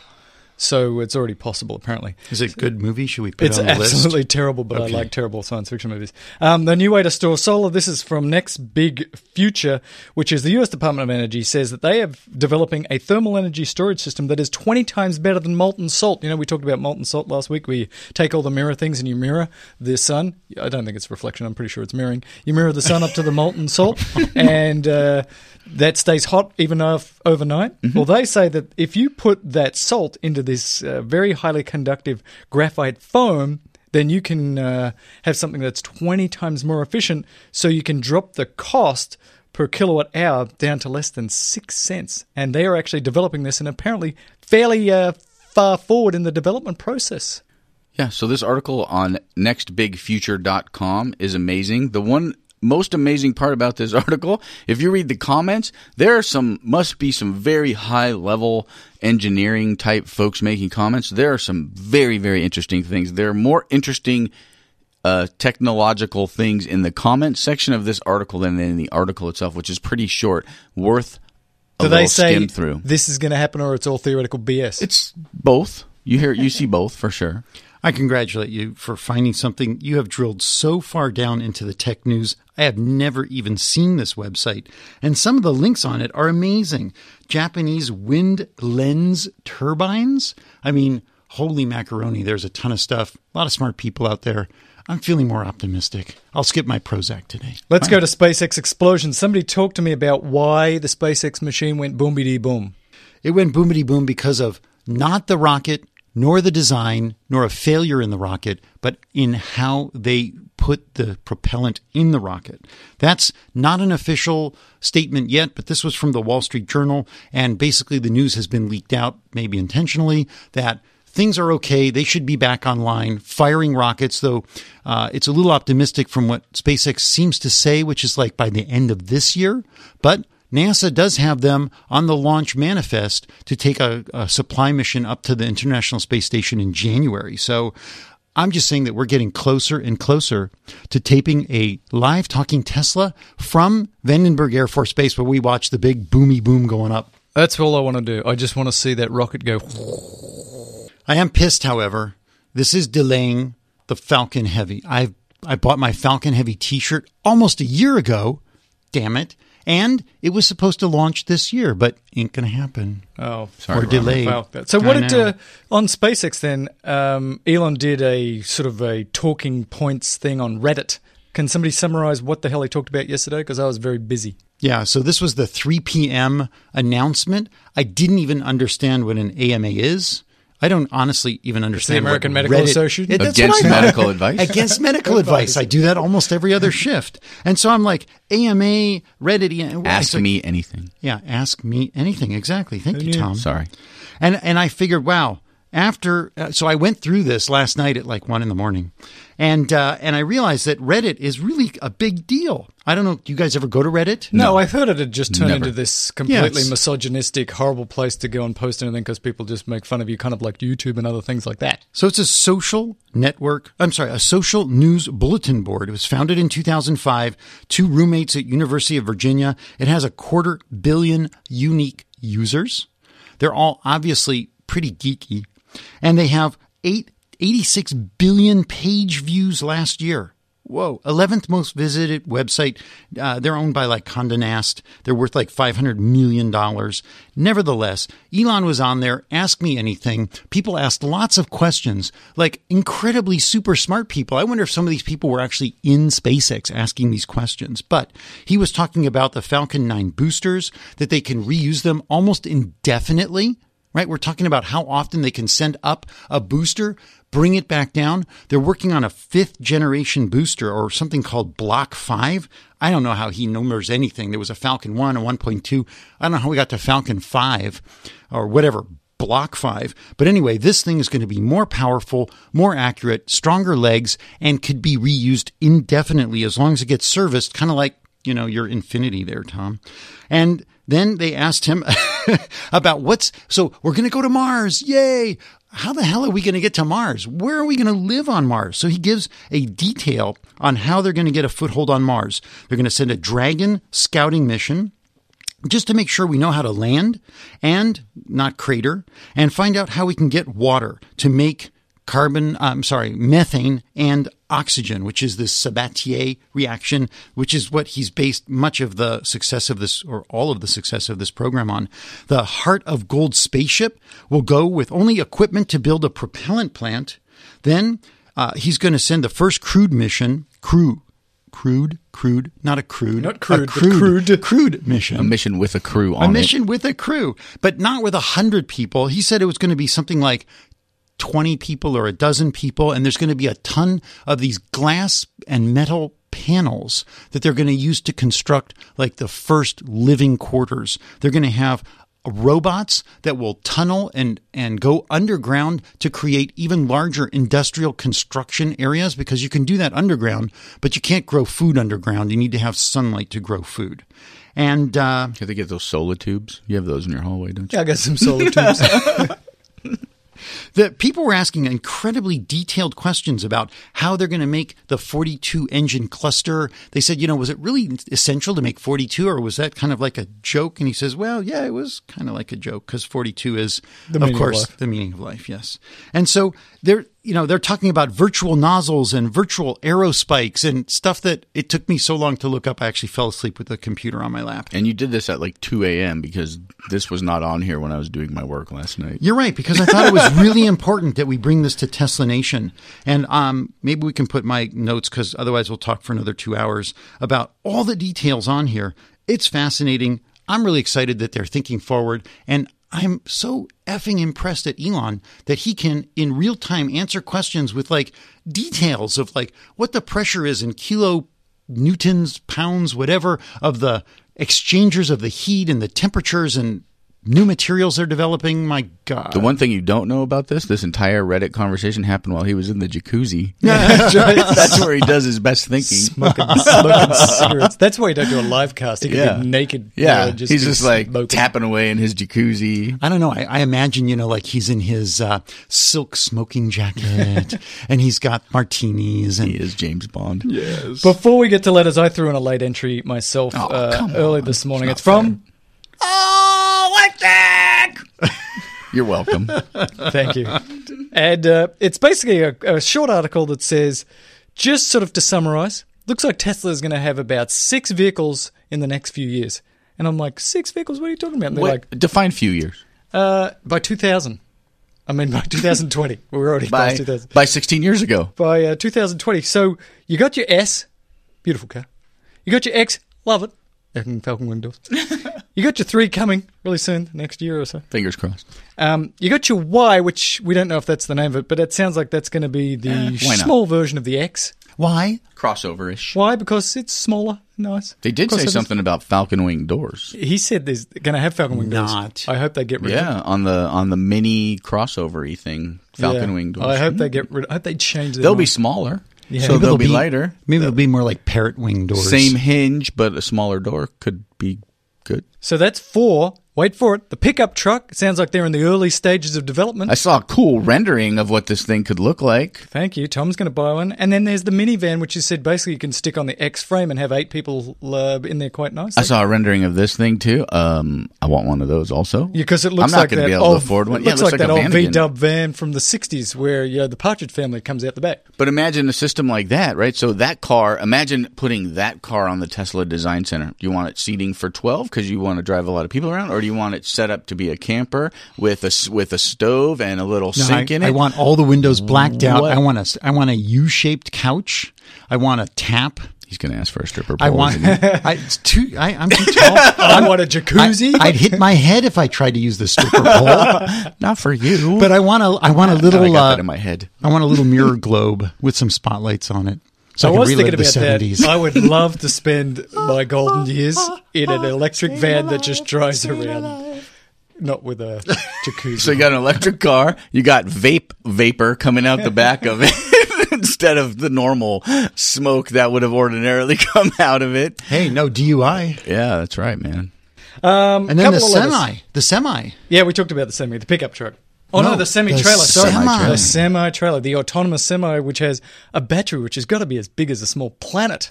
Right? How many, bigger than Ben how many Hur's buttocks, How many as they kilowatt say. hours is that puppy? All of them. All the kilowatt hours. And Tesla did steal the semi designer from Daimler Benz. So a lot of good Steal, stuff. not really Let's steal. do letters because, although I'm not going to complain about how long it is because people said don't No, worry it's about how long. amazing. It's amazing length. I'm of going to show. complain 5 about the fact that I hours. have to go and listen to that piece of.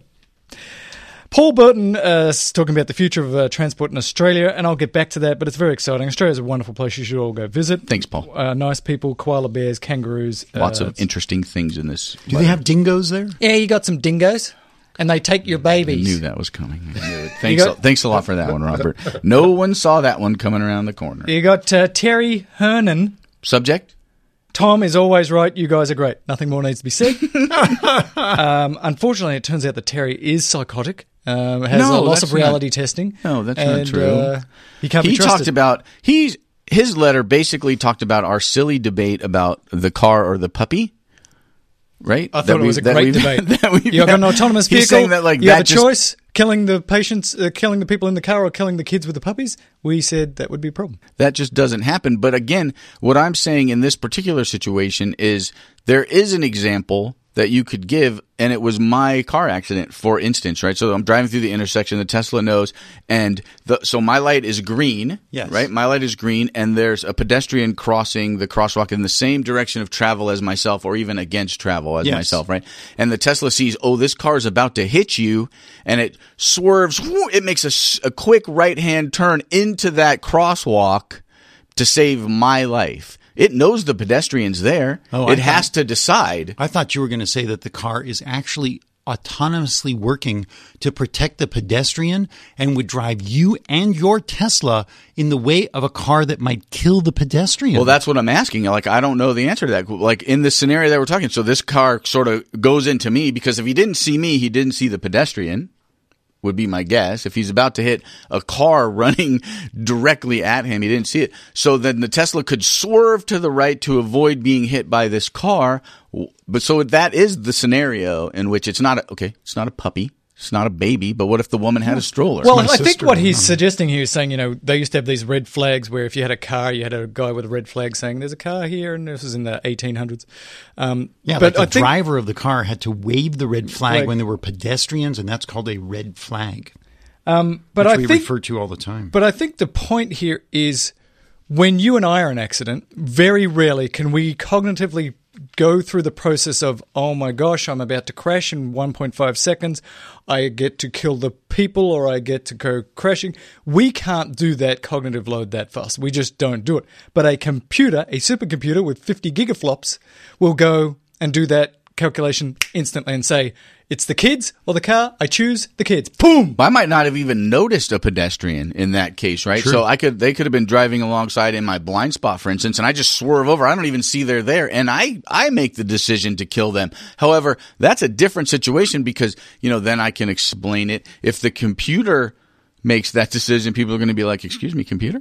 What Well, the hell were you thinking? So Terry was basically saying he thinks it's foolhardy for us to be worried about what the autonomous car is going to do. And I have to agree with Terry, at least on that, not necessarily with the Tom is always right statement. I'm very much unhappy about that I think the ethics because and I'm never right. the ethics in the AI driving, it's a moot point. It's going to be safer, period. I really have that confidence. I've never heard an insurance agent or an insurance company say, oh, yes, we think we're going to be able to lower premiums by 90%.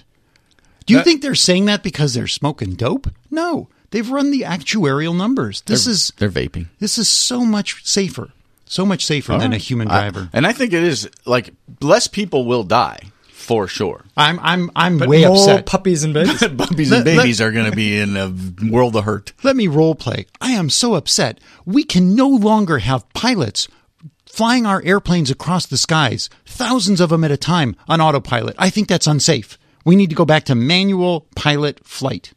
I agree. BS. David- Wait, I don't agree. Never mind. I misspoke. David Lundgren asked about subject e-bike. Mel, did you ever get that e-bike? And yes, I do have it. I do love it. Got it. Crashed it. Fixed it. Got it, crashed it, fixed it, still riding it. But now my son, who was dissing me saying that's a cheater bike, now he's discovered how fun it is. He's like, can I have your bike? Can I have your bike? Can I have your bike?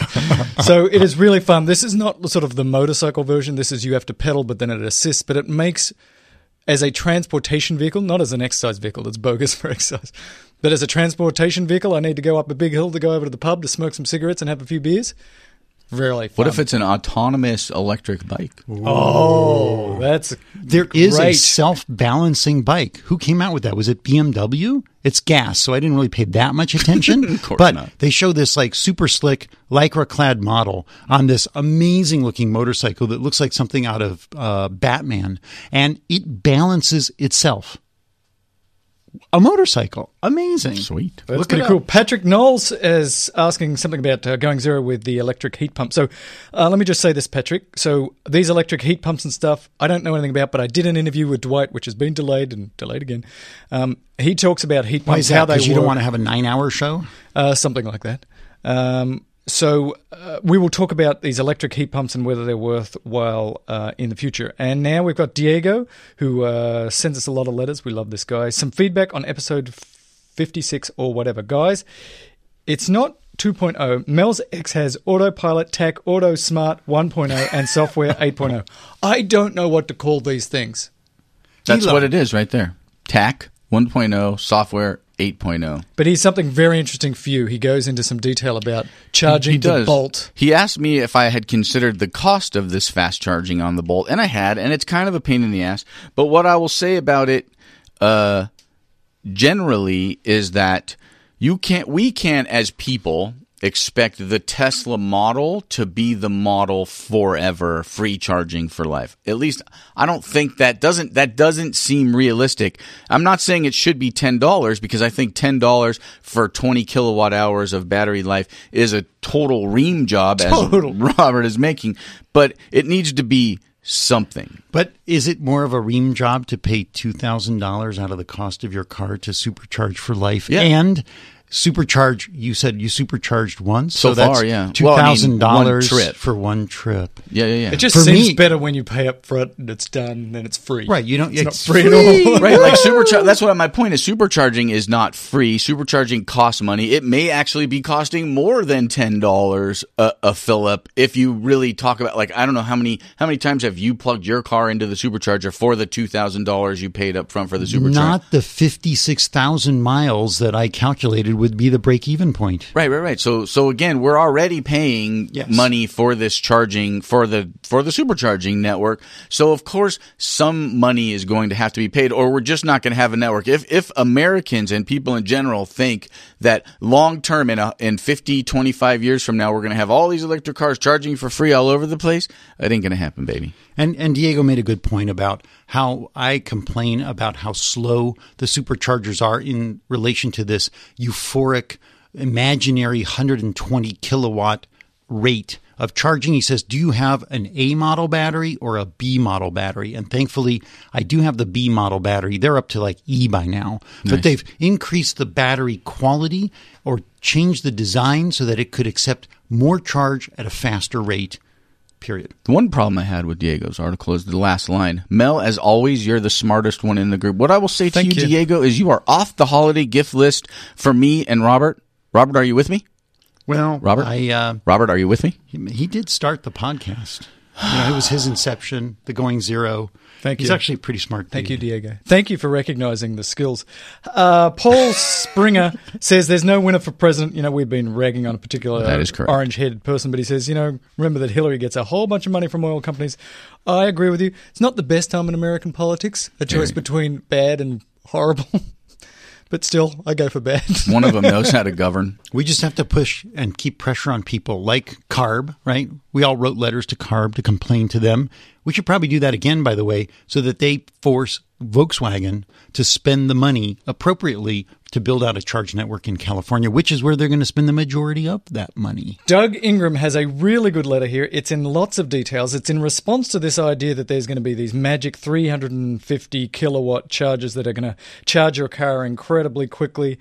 And he says, hang on a second. Not going to happen. Not going to happen under the current sort of technology because of lots of different reasons, most of which I don't understand.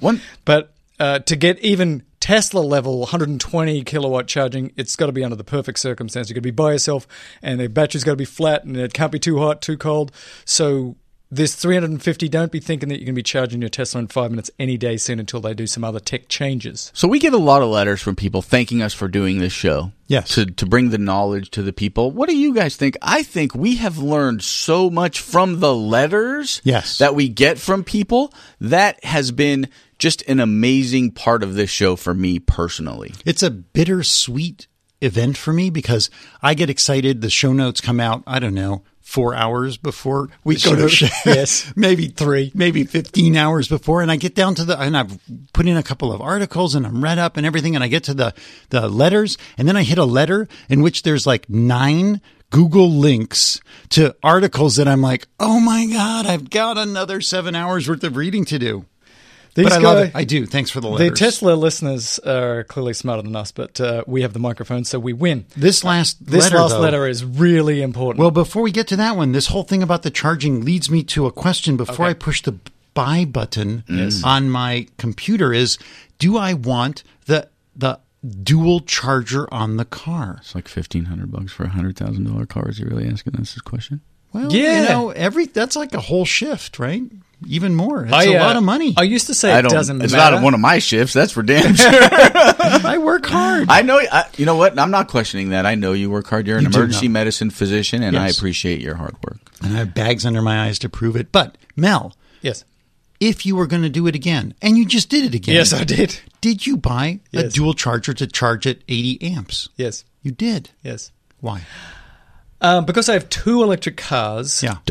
Even a year ago on the show, I said it doesn't matter. 30 miles per hour of charge is fine. But there have been circumstances where my wife's driving around, I'm driving around, and then we've got to go somewhere else. I'm like, it is nice to be able to charge up at that rate. 95% of the time, it really doesn't matter. 99% of the time, probably. I don't need that extra speed of charging, but it just feels, I get a warm glow inside. So his take on it was, it's only one shift, and your take on it was, it's my one God, shift. It's one shift.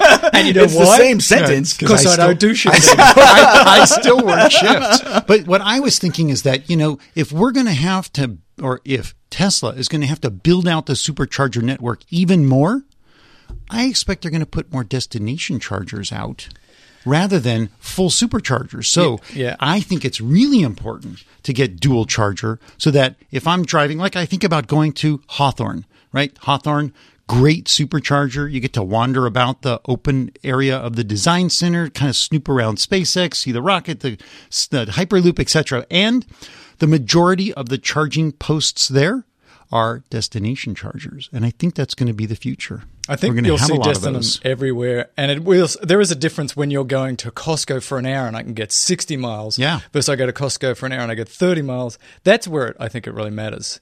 That's why I like the dual charger. The reason not to get the dual charger, Tesla Nation, I don't know if it's still true, but it used to be true that they broke a lot more often. And that's why they actually took it off the design studio for a while and made it hidden, because they broke a lot and they didn't want people to use them. But now it's back. Does it future-proof the car a little more?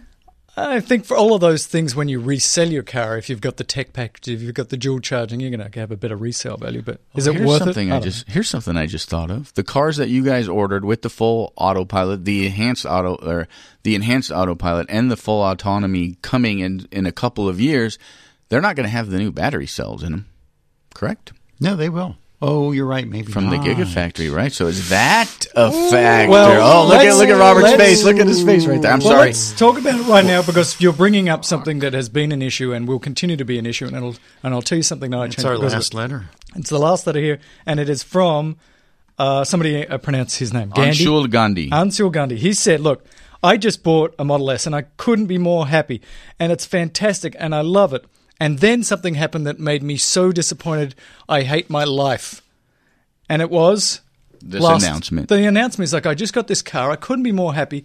And then out of the blue, 8 days after taking delivery, full autonomy, and now my car is... It's not a piece of crap. It's still a beautiful car, but it's just like, I don't have this thing which is full autonomy and or at least the ability for it, and it's completely changed the way his thing's like, what do I do? I would ask if you could take it back. But you probably won't be able to. What's the cooling off? Isn't there a lemon law? No, this is delivery. It's delivered. He's got it. So this is what happened to Jess and Nothing. Dave. There's no lemon law. You can turn it back. It's not a lemon. It's not a lemon. It's a perfectly fine car. You There's got no the car cooling you off paid period for. in California unless you pay for it. It's not a margarita. Like CarMax offers you they have to offer you a 72-hour cooling off period, but dealers also can charge you for that in California. And CarMax gives you 5 days for free, which is how I was able to return that RAV4, which is why I know this information. So yeah, it's tough. I feel terrible for him. His case is a little bit special in and of the fact that his delivery date was supposed to be later, but they pushed it forward, moved it forward, and he accepted it. So when you order your car, you get to decide delivery date first available or a specific date of your choosing because maybe you're going to leave the country for 3 months or whatever. After the 21,700 cells are in the battery? Right. I mean, again, that's the problem. But how could any tech company fix this kind of thing? They'd never be able to move forward. But what would be the difference of getting the newer cells? More range? Well, that'll be the P120D or whatever. But it's the point is this technology is changing fast. What can you do about it? And there's really not much you can do about it. I say right now, though, the reason I'll buy an S now is because I believe that this hardware is not going to change that much in the next 3 or 4 years. This sort of big, giant incremental change will be every 3 or 4 years. There'll be a battery change that's reasonably big every 3 or 4 years. But if you're one of the many thousands of people, like Mr. Gandhi here, who got a car very recently, you're just straight up screwed. And that's why I was going to buy my S. I'm like, I can afford it. I'll just buy the S. Then I'm like, no, I'm not going to keep this car for 10 years. I'm going to keep this car and keep flipping it because the technology is changing. So I'm going to do what I've done with the other car, lease it. And then I can say, lease over. Now, what's the newest thing right now? What's your lease mileage choice, just while we're on that I would real choose quickly? 15,000, even though currently I'm not doing 15,000 on my S because it sits around most of the time. But you may send it out to the autonomous network. Oh, I'm not going to have somebody No, I vomit in didn't my think you car. were. I can't do that. I do like 22,000 miles a year. So if you I'm buy, screwed. so like Jess and Dave we talked about, they had an order in and they're about to lock and load, and then as soon as the announcement came out, I called them. I'm like, stop, cancel that car. And they called the Tesla people, and they are very nice. And they said, well, we can't really. Okay, we will. So they got one with fully autonomous. But I feel bad for all of these people. Ooh. All of these people, the thousands of people who have taken a car in the last... This is like Macs. You go out and say, I really need a new MacBook Pro. And you go and buy one tomorrow.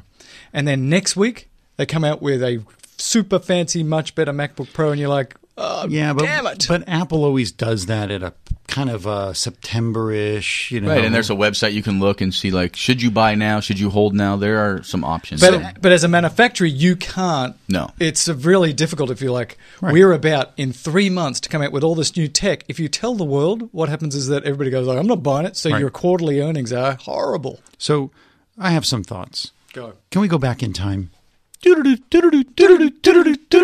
It's June 2013. I've finally made the decision. I've taken delivery of my car. I'm at the factory. One of the happiest days of my life. And I'm driving. I'm loving this car. It's amazing. It's fast. It holds the road. It's comfortable. The sound is nice because I got the sound upgrade. Did you get that, Mel? No, but in the new one, I'm going to. Okay.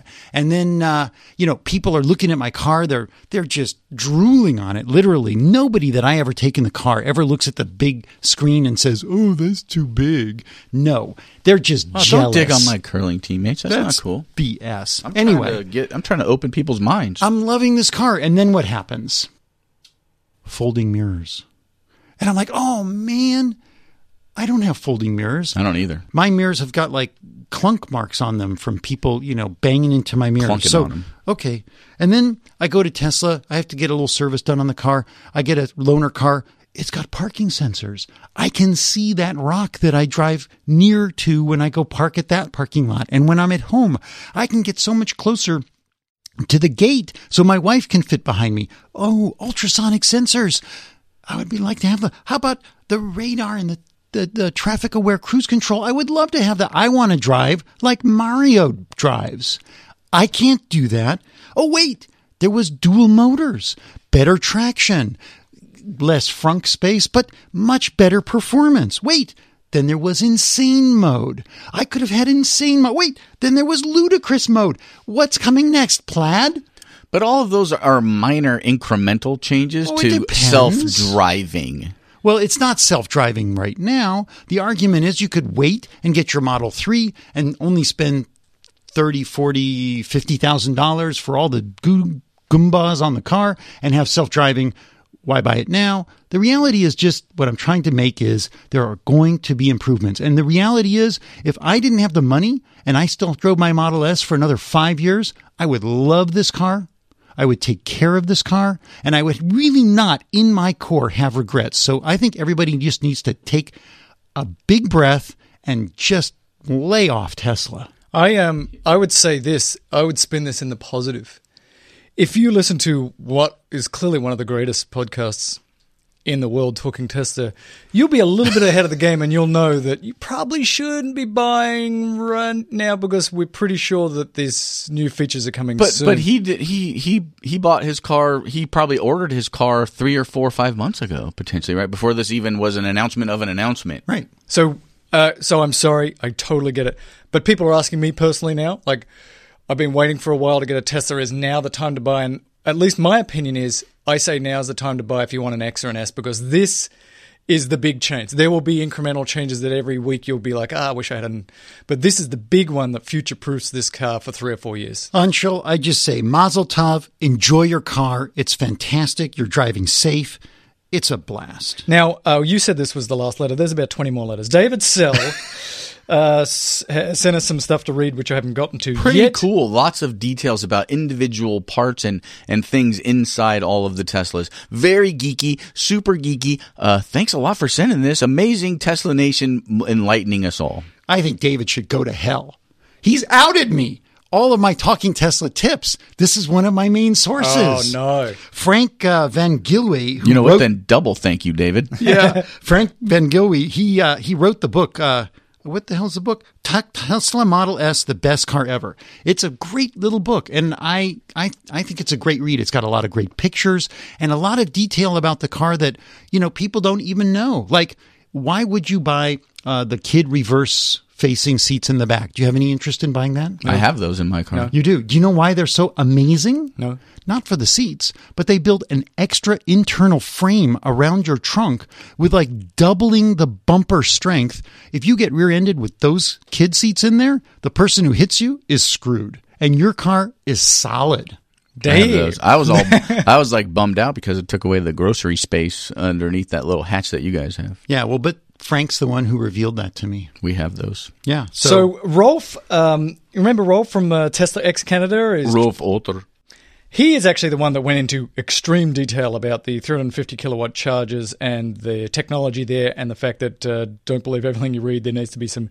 And he talked about like perfect battery condition. Yes. Sorry. And he says to Tom, CHAdeMO kind of sucks. And again, the summary is this is why the Tesla supercharger network is still so much better than everybody else's network. So you're just going to lease a Leaf and So wait here's until the 3? The thought process is what I really want is if anybody's out there and you have this, right? I want a 2013 white Nissan Leaf SL version with black leather interior seats. The only white ones around here for some reason are all located in Anaheim. I know. I'm sorry to interrupt you, but Yeah. I'm confused.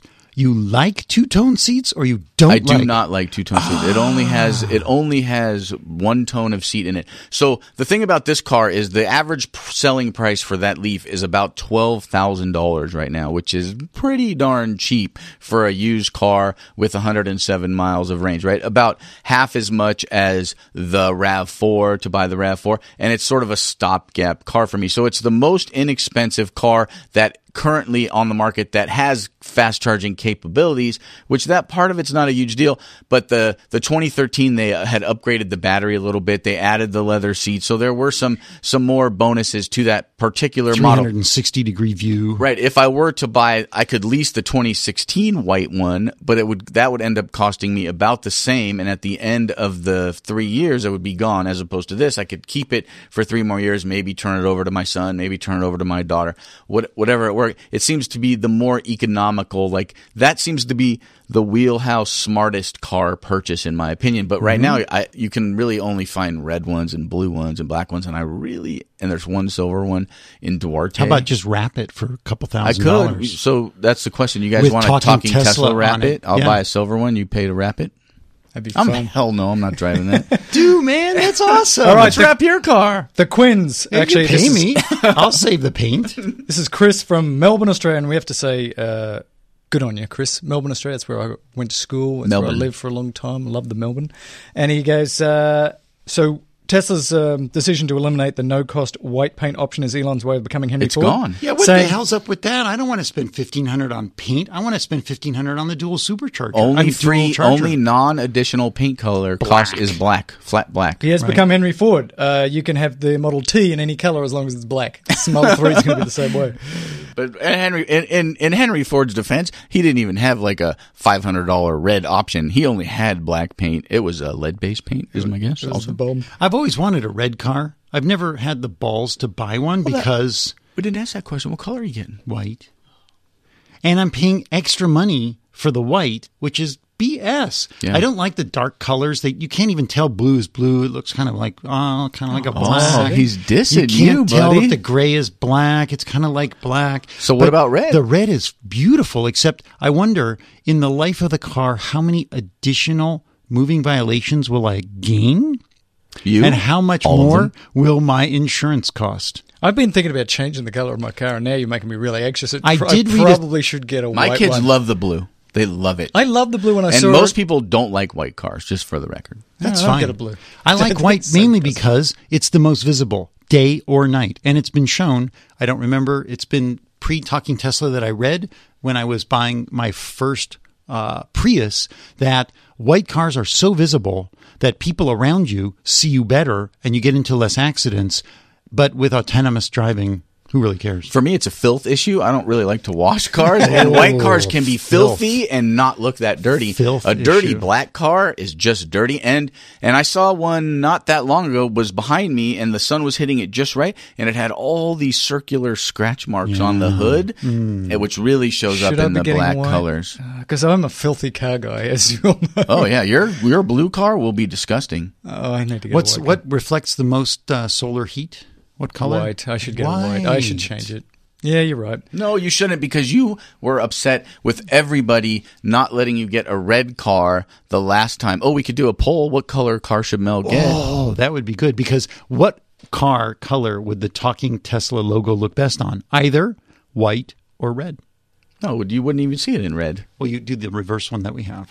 Jason Clausen says, regarding the length of the show, don't worry about it. Who cares? I travel a lot. It can be as long as he you actually like. Says, Thank I am God. sick and tired of hearing you excuse yourselves because of length. Now, I think he was not... Robert, come on, buddy. Seriously, really? Did you go there? Wow. I did not see that coming, Mel. Did you? No, I did not. Look, there's a very long email here with lots of links that I didn't get a chance to read from... Jordy Crivera? Jordy. And did anybody read this? Well, maybe we'll I did read it. There were a lot of links in it. Energetic collapse. A lot of stuff about where oil comes from, where oil's going, a peak oil situation. Interesting kind of commentary about where we're going with fossil fuels. And we're going to hell. Then we got, who we got here? We got Patrick Wilson. Yeah. Did you guys notice the beginning of this? I think it's time we stop. Mel, what's that sound? Tesla stock is going down. You guys probably didn't even pick up on that. Yeah, that's pretty good. Yeah, well, we did talk about the stock price. And if you're saying, Patrick, that my prediction that Tesla was going to become the most highest market cap company in the world, then yeah, I'm probably wrong. I'm almost certainly wrong. Don't buy Tesla. Well, he was talking about your prediction of if there's the massive price drops in the cost of Tesla, how much is that going to cost Tesla to make up for what they can sell cars for and what they have to buy cars for? And we talked about that earlier. It's not a big number, right? Because we're not talking about a lot of cars that are going to have these massive drops in prices. Well, it's like 50,000. Well, I don't know. I'd have to go back and look, but it's a considerable number of cars. But basically, Elon is getting us, the more wealthy men who've bought these cars, to subsidize the rollout of EVs to the public. So if Model S's go down to $35,000 without full autonomy, TAC, autopilot, etc., is that a bad thing? I think that's a good thing. They are, as of right now, not any cheaper, but I think it is a good thing because they'll move them. That inventory of cars, there's a large amount of people out there who don't care about autonomy. No, it's not really coming for 5 years. But if they could buy a beautiful Model S, myself included, for $35,000, hello, yes, I will take one. Thank you. Yeah, I love the idea that these get really cheap because I hate the fact that, like, if I get rid of my remaining ICE car, somebody else is just going to drive it around. I would like them to disassemble it and recycle it and make it into a Tesla. But that thing costs money. Although the interesting thing about it, and maybe we haven't discussed this, is it's relative to the cost of other luxury vehicles, right? The resale value of those vehicles. So if everybody's like, oh shit, I can get a Tesla, then the price of the Mercedes that it's being compared to also will drop. So maybe there's something where that number kind of goes alongside, right? Because it's not just a flat rate. It's a relative to the comparable BMW, relative to the comparable Mercedes. And my guess is, as more Teslas come on the market, those things drop even more. And also, how many people are willing to spend $50,000 on a used Model S?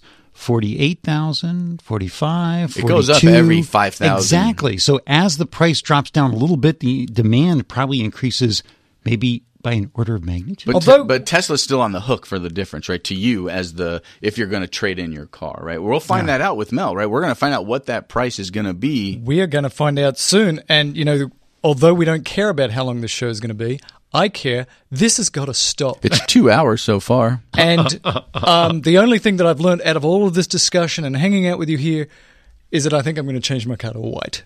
That's what we've learned in 2 hours. No, we've learned so many things. We had some very, very detailed discussions about the future of driving, and I'm going to call Tesla. Amelia said call me so that we can configure a car. Robert's got 20, 30 more minutes worth of notes in his hand, so go, Robert. Important to just let everyone know that the Tesla referral program has been renewed. Has been renewed. So use mine. It'll be on the Twitter feed. Yeah. So I actually think we should coordinate this because there's a few giveaways, right? But there's one that really matters. Here's the first one: is 2 cars sold Tesla carry-on bag. I know you'd like that, Tom. Oh, I would love that. Yeah. The 3 cars sold custom headphones. Tesla headphones. I'd rather have the carry-on bag. I don't know. Maybe they're cool like the Apple ones. If you do 5, now this is the point. Well, there's a couple more, but the main point, if you get 5 referrals, an extended tour of the Fremont factory with a Q&A with Franz von Holzhausen. And probably one guest, so there's 3 of us. So let's say more than one person, so we could Rochambeau. No. Oh, but what I'm saying is like, so you win it. Okay. It's not going to happen because it's going to be my code on the Twitter feed.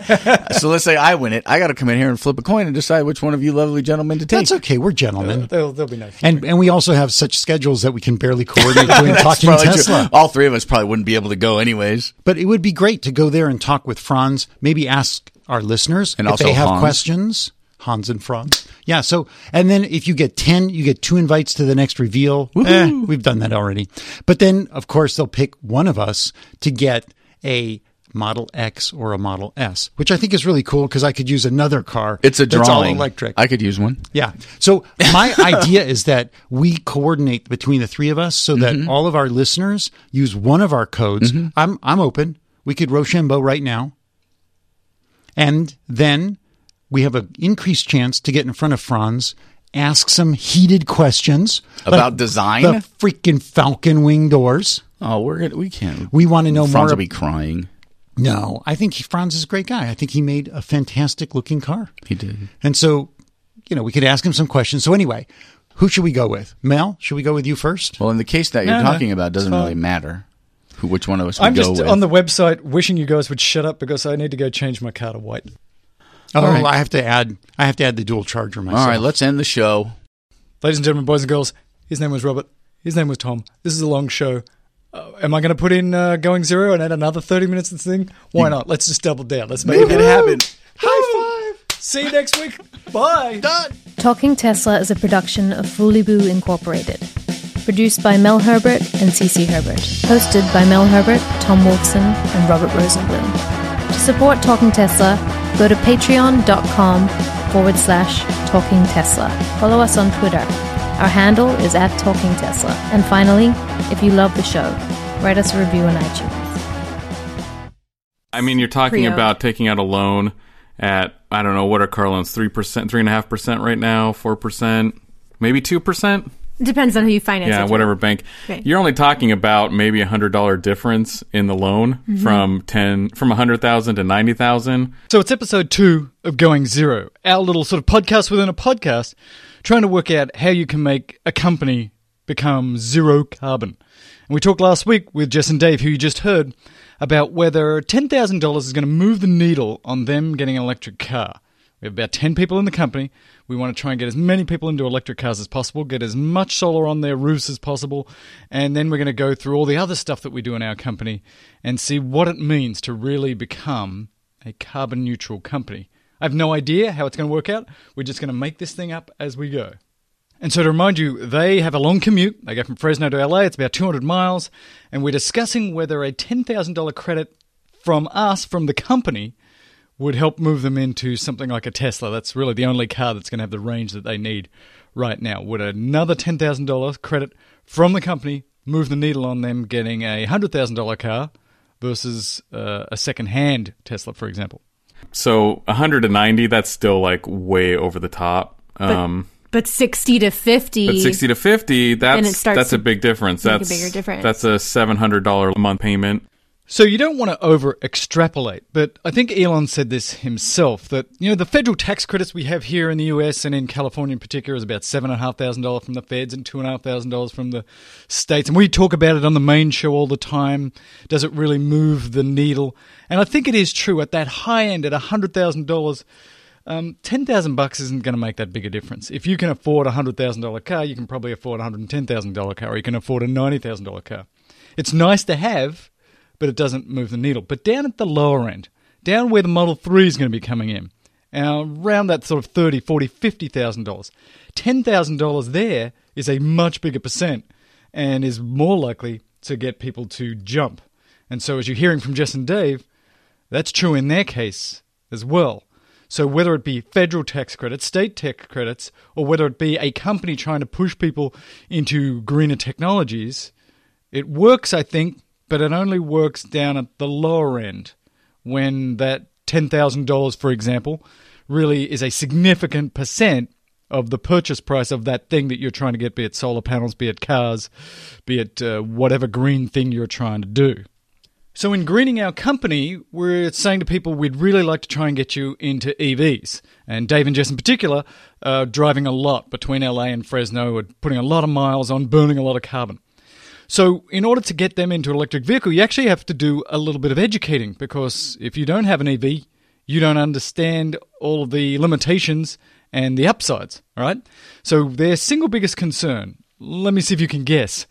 When you're talking to people about, here, you should get an electric car to do this commute, we're going to help you out and help you buy one of those cars, what's going to be their biggest concern? Of course, it's going to be range anxiety. And here's one of the specific issues that they have. LA lives in a basin. Around that basin is a big mountain range. To get to Fresno, you have to go up 5,000 feet over a thing called the Grapevine, and then you go down into the other plain on the other side of the mountains, and you drive into Fresno. And they're concerned that the car, is it going to be able to make it up there? Is it going to be able to make it up with enough charge so that they can still drive to Fresno on the other side? Up the Grapevine also? I mean, that's a steep climb. Yeah. So I told them the short answer is yes. With a Tesla, with lots of range, you do use a lot of energy going up a hill. Absolutely. A lot of potential energy is being sort of shoved into that car. But with an electric car, you're going to get it back. Not all of it, but a lot of it. Because of regenerative braking, or in this case, sort of regenerative cruising as you're coming down the other side, you're going to get a lot of that energy back into the batteries. It's not all of it, though. So it does expend a fair amount of energy getting up there. you're going to get way more energy back than if you drive a gasoline car, which is just all gone. But with regenerative braking in an electric car like a Tesla, you're going to get most of that back. And they were also concerned about, was it powerful enough to get up the hill? And so that was sort of, as a Tesla owner, you realize that's kind of laughable. It's way more powerful and has more torque than almost any other car on the market. So that's not an issue. But Tesla's been really smart. They know that people are going to have this anxiety. So at the other side of this giant mountain range is the Tejon Ranch. And we've talked about it on the show before. It's a very popular place to charge, as you need a little bit of boost to get up that hill if you're coming into LA, or if you're going from LA somewhere else to get a bit of a boost. So there is a supercharger there. There's a supercharger that's between that one and Fresno. There's one in Fresno. So range in this case is not an issue. But they were wondering about charging. Charging in general. How do you do it? Where can you do it? How fast is it? Can I plug the car straight into a wall? I mean, my friend's got a smart car, and he does that. He plugs it right into the outlet. Well, the short answer to that is, yeah, you can plug it into that outlet. In fact, Teslas have sort of a lot of different cords and cables, and you can plug them into a whole variety of different power sources. Power sources at home and power sources on the road through their supercharger network. So the short answer is yes. But the longer answer is, would you do that? So think about this, really two types of driving that most of us do. There's the driving we do every day around town, and maybe the commute to work. And it turns out that most people drive less than about 40 miles a day, which is really not that much. So if you're the kind of person that just, drives less than 40 miles a day around town doing that stuff, then actually plugging into a standard wall outlet here in the US is fine. It's really slow, but it's actually fine. It's only going to get you about 3 or 4 miles of range per hour of charging through a standard wall outlet. So overnight, if you plug it in for 12 hours, then you're going to get 40, 50 miles of range. So that's fine for the vast majority of people. And I know some people who have Teslas who just plug it in to a standard wall outlet. And that's fine. If you want it faster, though, you have to get these things called level 2 chargers, 240 volts, and they come at different amperages. And the fastest one you can get at home is the Tesla. It has about an 80 amps. It has 240 volts, and you can get about 40 to 60 miles of range per hour of charge on that. And you have to have an electrician come and install it. And it costs $1,000, $2,000 by the time you're all done. But really worthwhile if you're doing much more driving than that. If you want to charge up your car much faster, it's really worth putting that in. And you don't have to put an 80 amp in. That's a lot of amperage. You can put in a 30 amp one or a 40 amp one, which charges between sort of 20 and 30 miles per hour of charging. So most people with electric cars actually choose to get one of these level 2 chargers so that they can charge up a little bit faster. But you don't have to. In fact, I just went to Vegas. And when I was in Vegas, I was staying at a hotel that didn't have one of these level 2 chargers, but they had a standard wall outlet. I was going to be there for 24 hours, and I just plugged into that, and I got, 100 miles of charge while I was just sort of plugged into their standard wall outlet. So you can make this work a number of different ways. Okay, so that's an option. I guess at the least we could, even if we didn't convert the outlet and we got like 40 miles overnight, we could just go down to the supercharger. Yeah. Even though it's across town. On the way out. Yeah, and better load up that Starbucks cards. Are there like restaurants and coffee shops near these superchargers so people can hang out? So what we're talking about now is when you're on the road and you're going on a big trip, obviously you need something faster than even the home outlet could give you at sort of 40 or 50 or 60 miles per hour of charging. When you're going on a long trip, you don't want to plug in for 2 or 3 hours before you can go on to your next sort of section of your trip. It's crazy. So Tesla has installed throughout the US and now increasingly throughout the world this supercharger network. Supercharger network is fast DC, direct current charging. And in the supercharger network, under the best of circumstances, you can get 100 miles in about 20 minutes. You can get 200 plus miles in about 40 minutes of charging. And these superchargers are all through the US, through these corridors, so that you can basically crisscross the country now. You can go up and down, you can go across, if you actually sort of plan a little bit ahead of time. They're not everywhere, they're not ubiquitous like there are gas stations everywhere in the United States, but they've really set up this network of charging so that people can drive their Teslas almost anywhere in the US, and it's getting bigger and bigger all the time. So these superchargers, They're fast. It's not as fast as filling up at a gas station. And you heard Jess and Dave say where they are in Fresno, there's one down the street. If they really need to, they could sort of drive the 10 minutes over to the supercharger and fill up before they go on a trip, for example. So on long distances, you've got a car that has a lot of range, and now you have a supercharger network. And that's why the Tesla is still the car of choice, because although there are other electric cars, there's none that really have the range of a Tesla, and we didn't even really talk about that.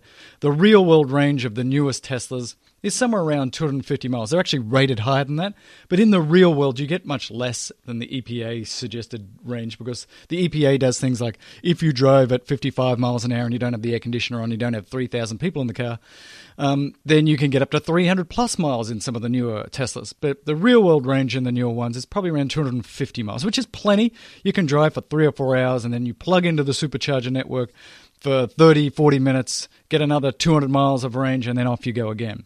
So it's a little bit inconvenient. It'll slow you down a little bit if you're doing a long trip, but it's also kind of a good thing because it forces you to stop, to get out, to walk around, and that's what everybody says we should be doing when we do long trips. But the holy grail is that one day the supercharger network, the superchargers themselves, will allow us to charge up that battery much faster than that. And there is, talk, there is sort of in the interwebs, the Tesla might be able to get that down to 5 minutes. You'd be able to get 200 miles of range in 5 minutes. That would be really cool. You're going to have a big pipe, lots of electrons, lots of energy, but that is theoretically possible. We're not there yet. Every day we look at the interwebs and hope that there's going to be some announcement about that. But so let's summarize. So you've got a car that has a lot of range if you buy a Tesla, 250 miles of real-world range.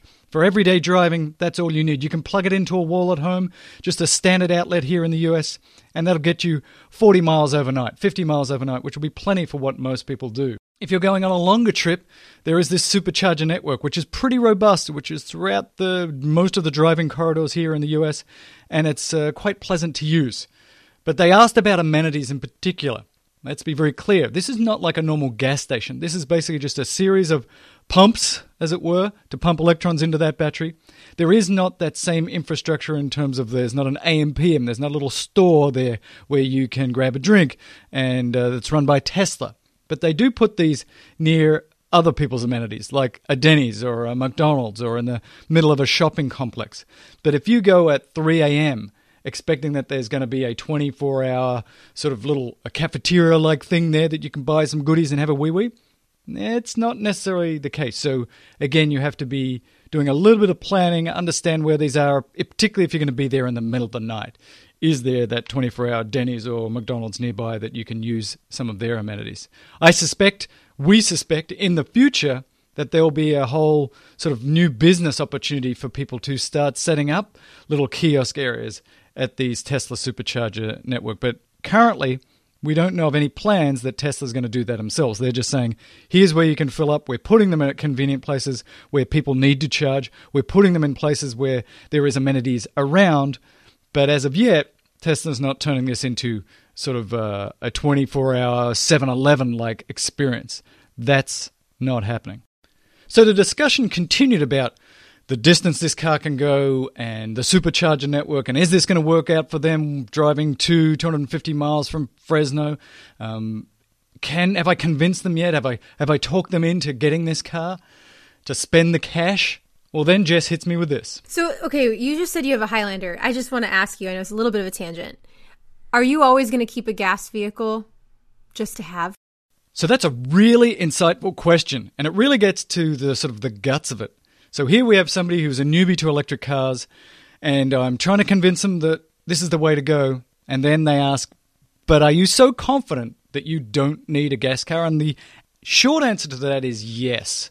At this point, having had electric vehicles for a number of years, having a Tesla with a lot of range, having the supercharger network, which I've used a lot, the answer is yes. And it gets even better than that, actually. There's also this thing called destination charging, where increasingly, especially hotels and Airbnbs, but also other businesses, are putting in Tesla chargers, are putting in just sort of standard EV chargers that you can adapt to use with your Tesla, because they recognize that this is good for business.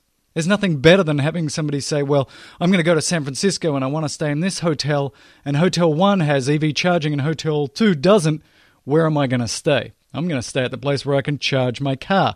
I don't have to find a supercharger right nearby. I can just drive straight to the hotel and know that overnight I can plug in and have a full tank.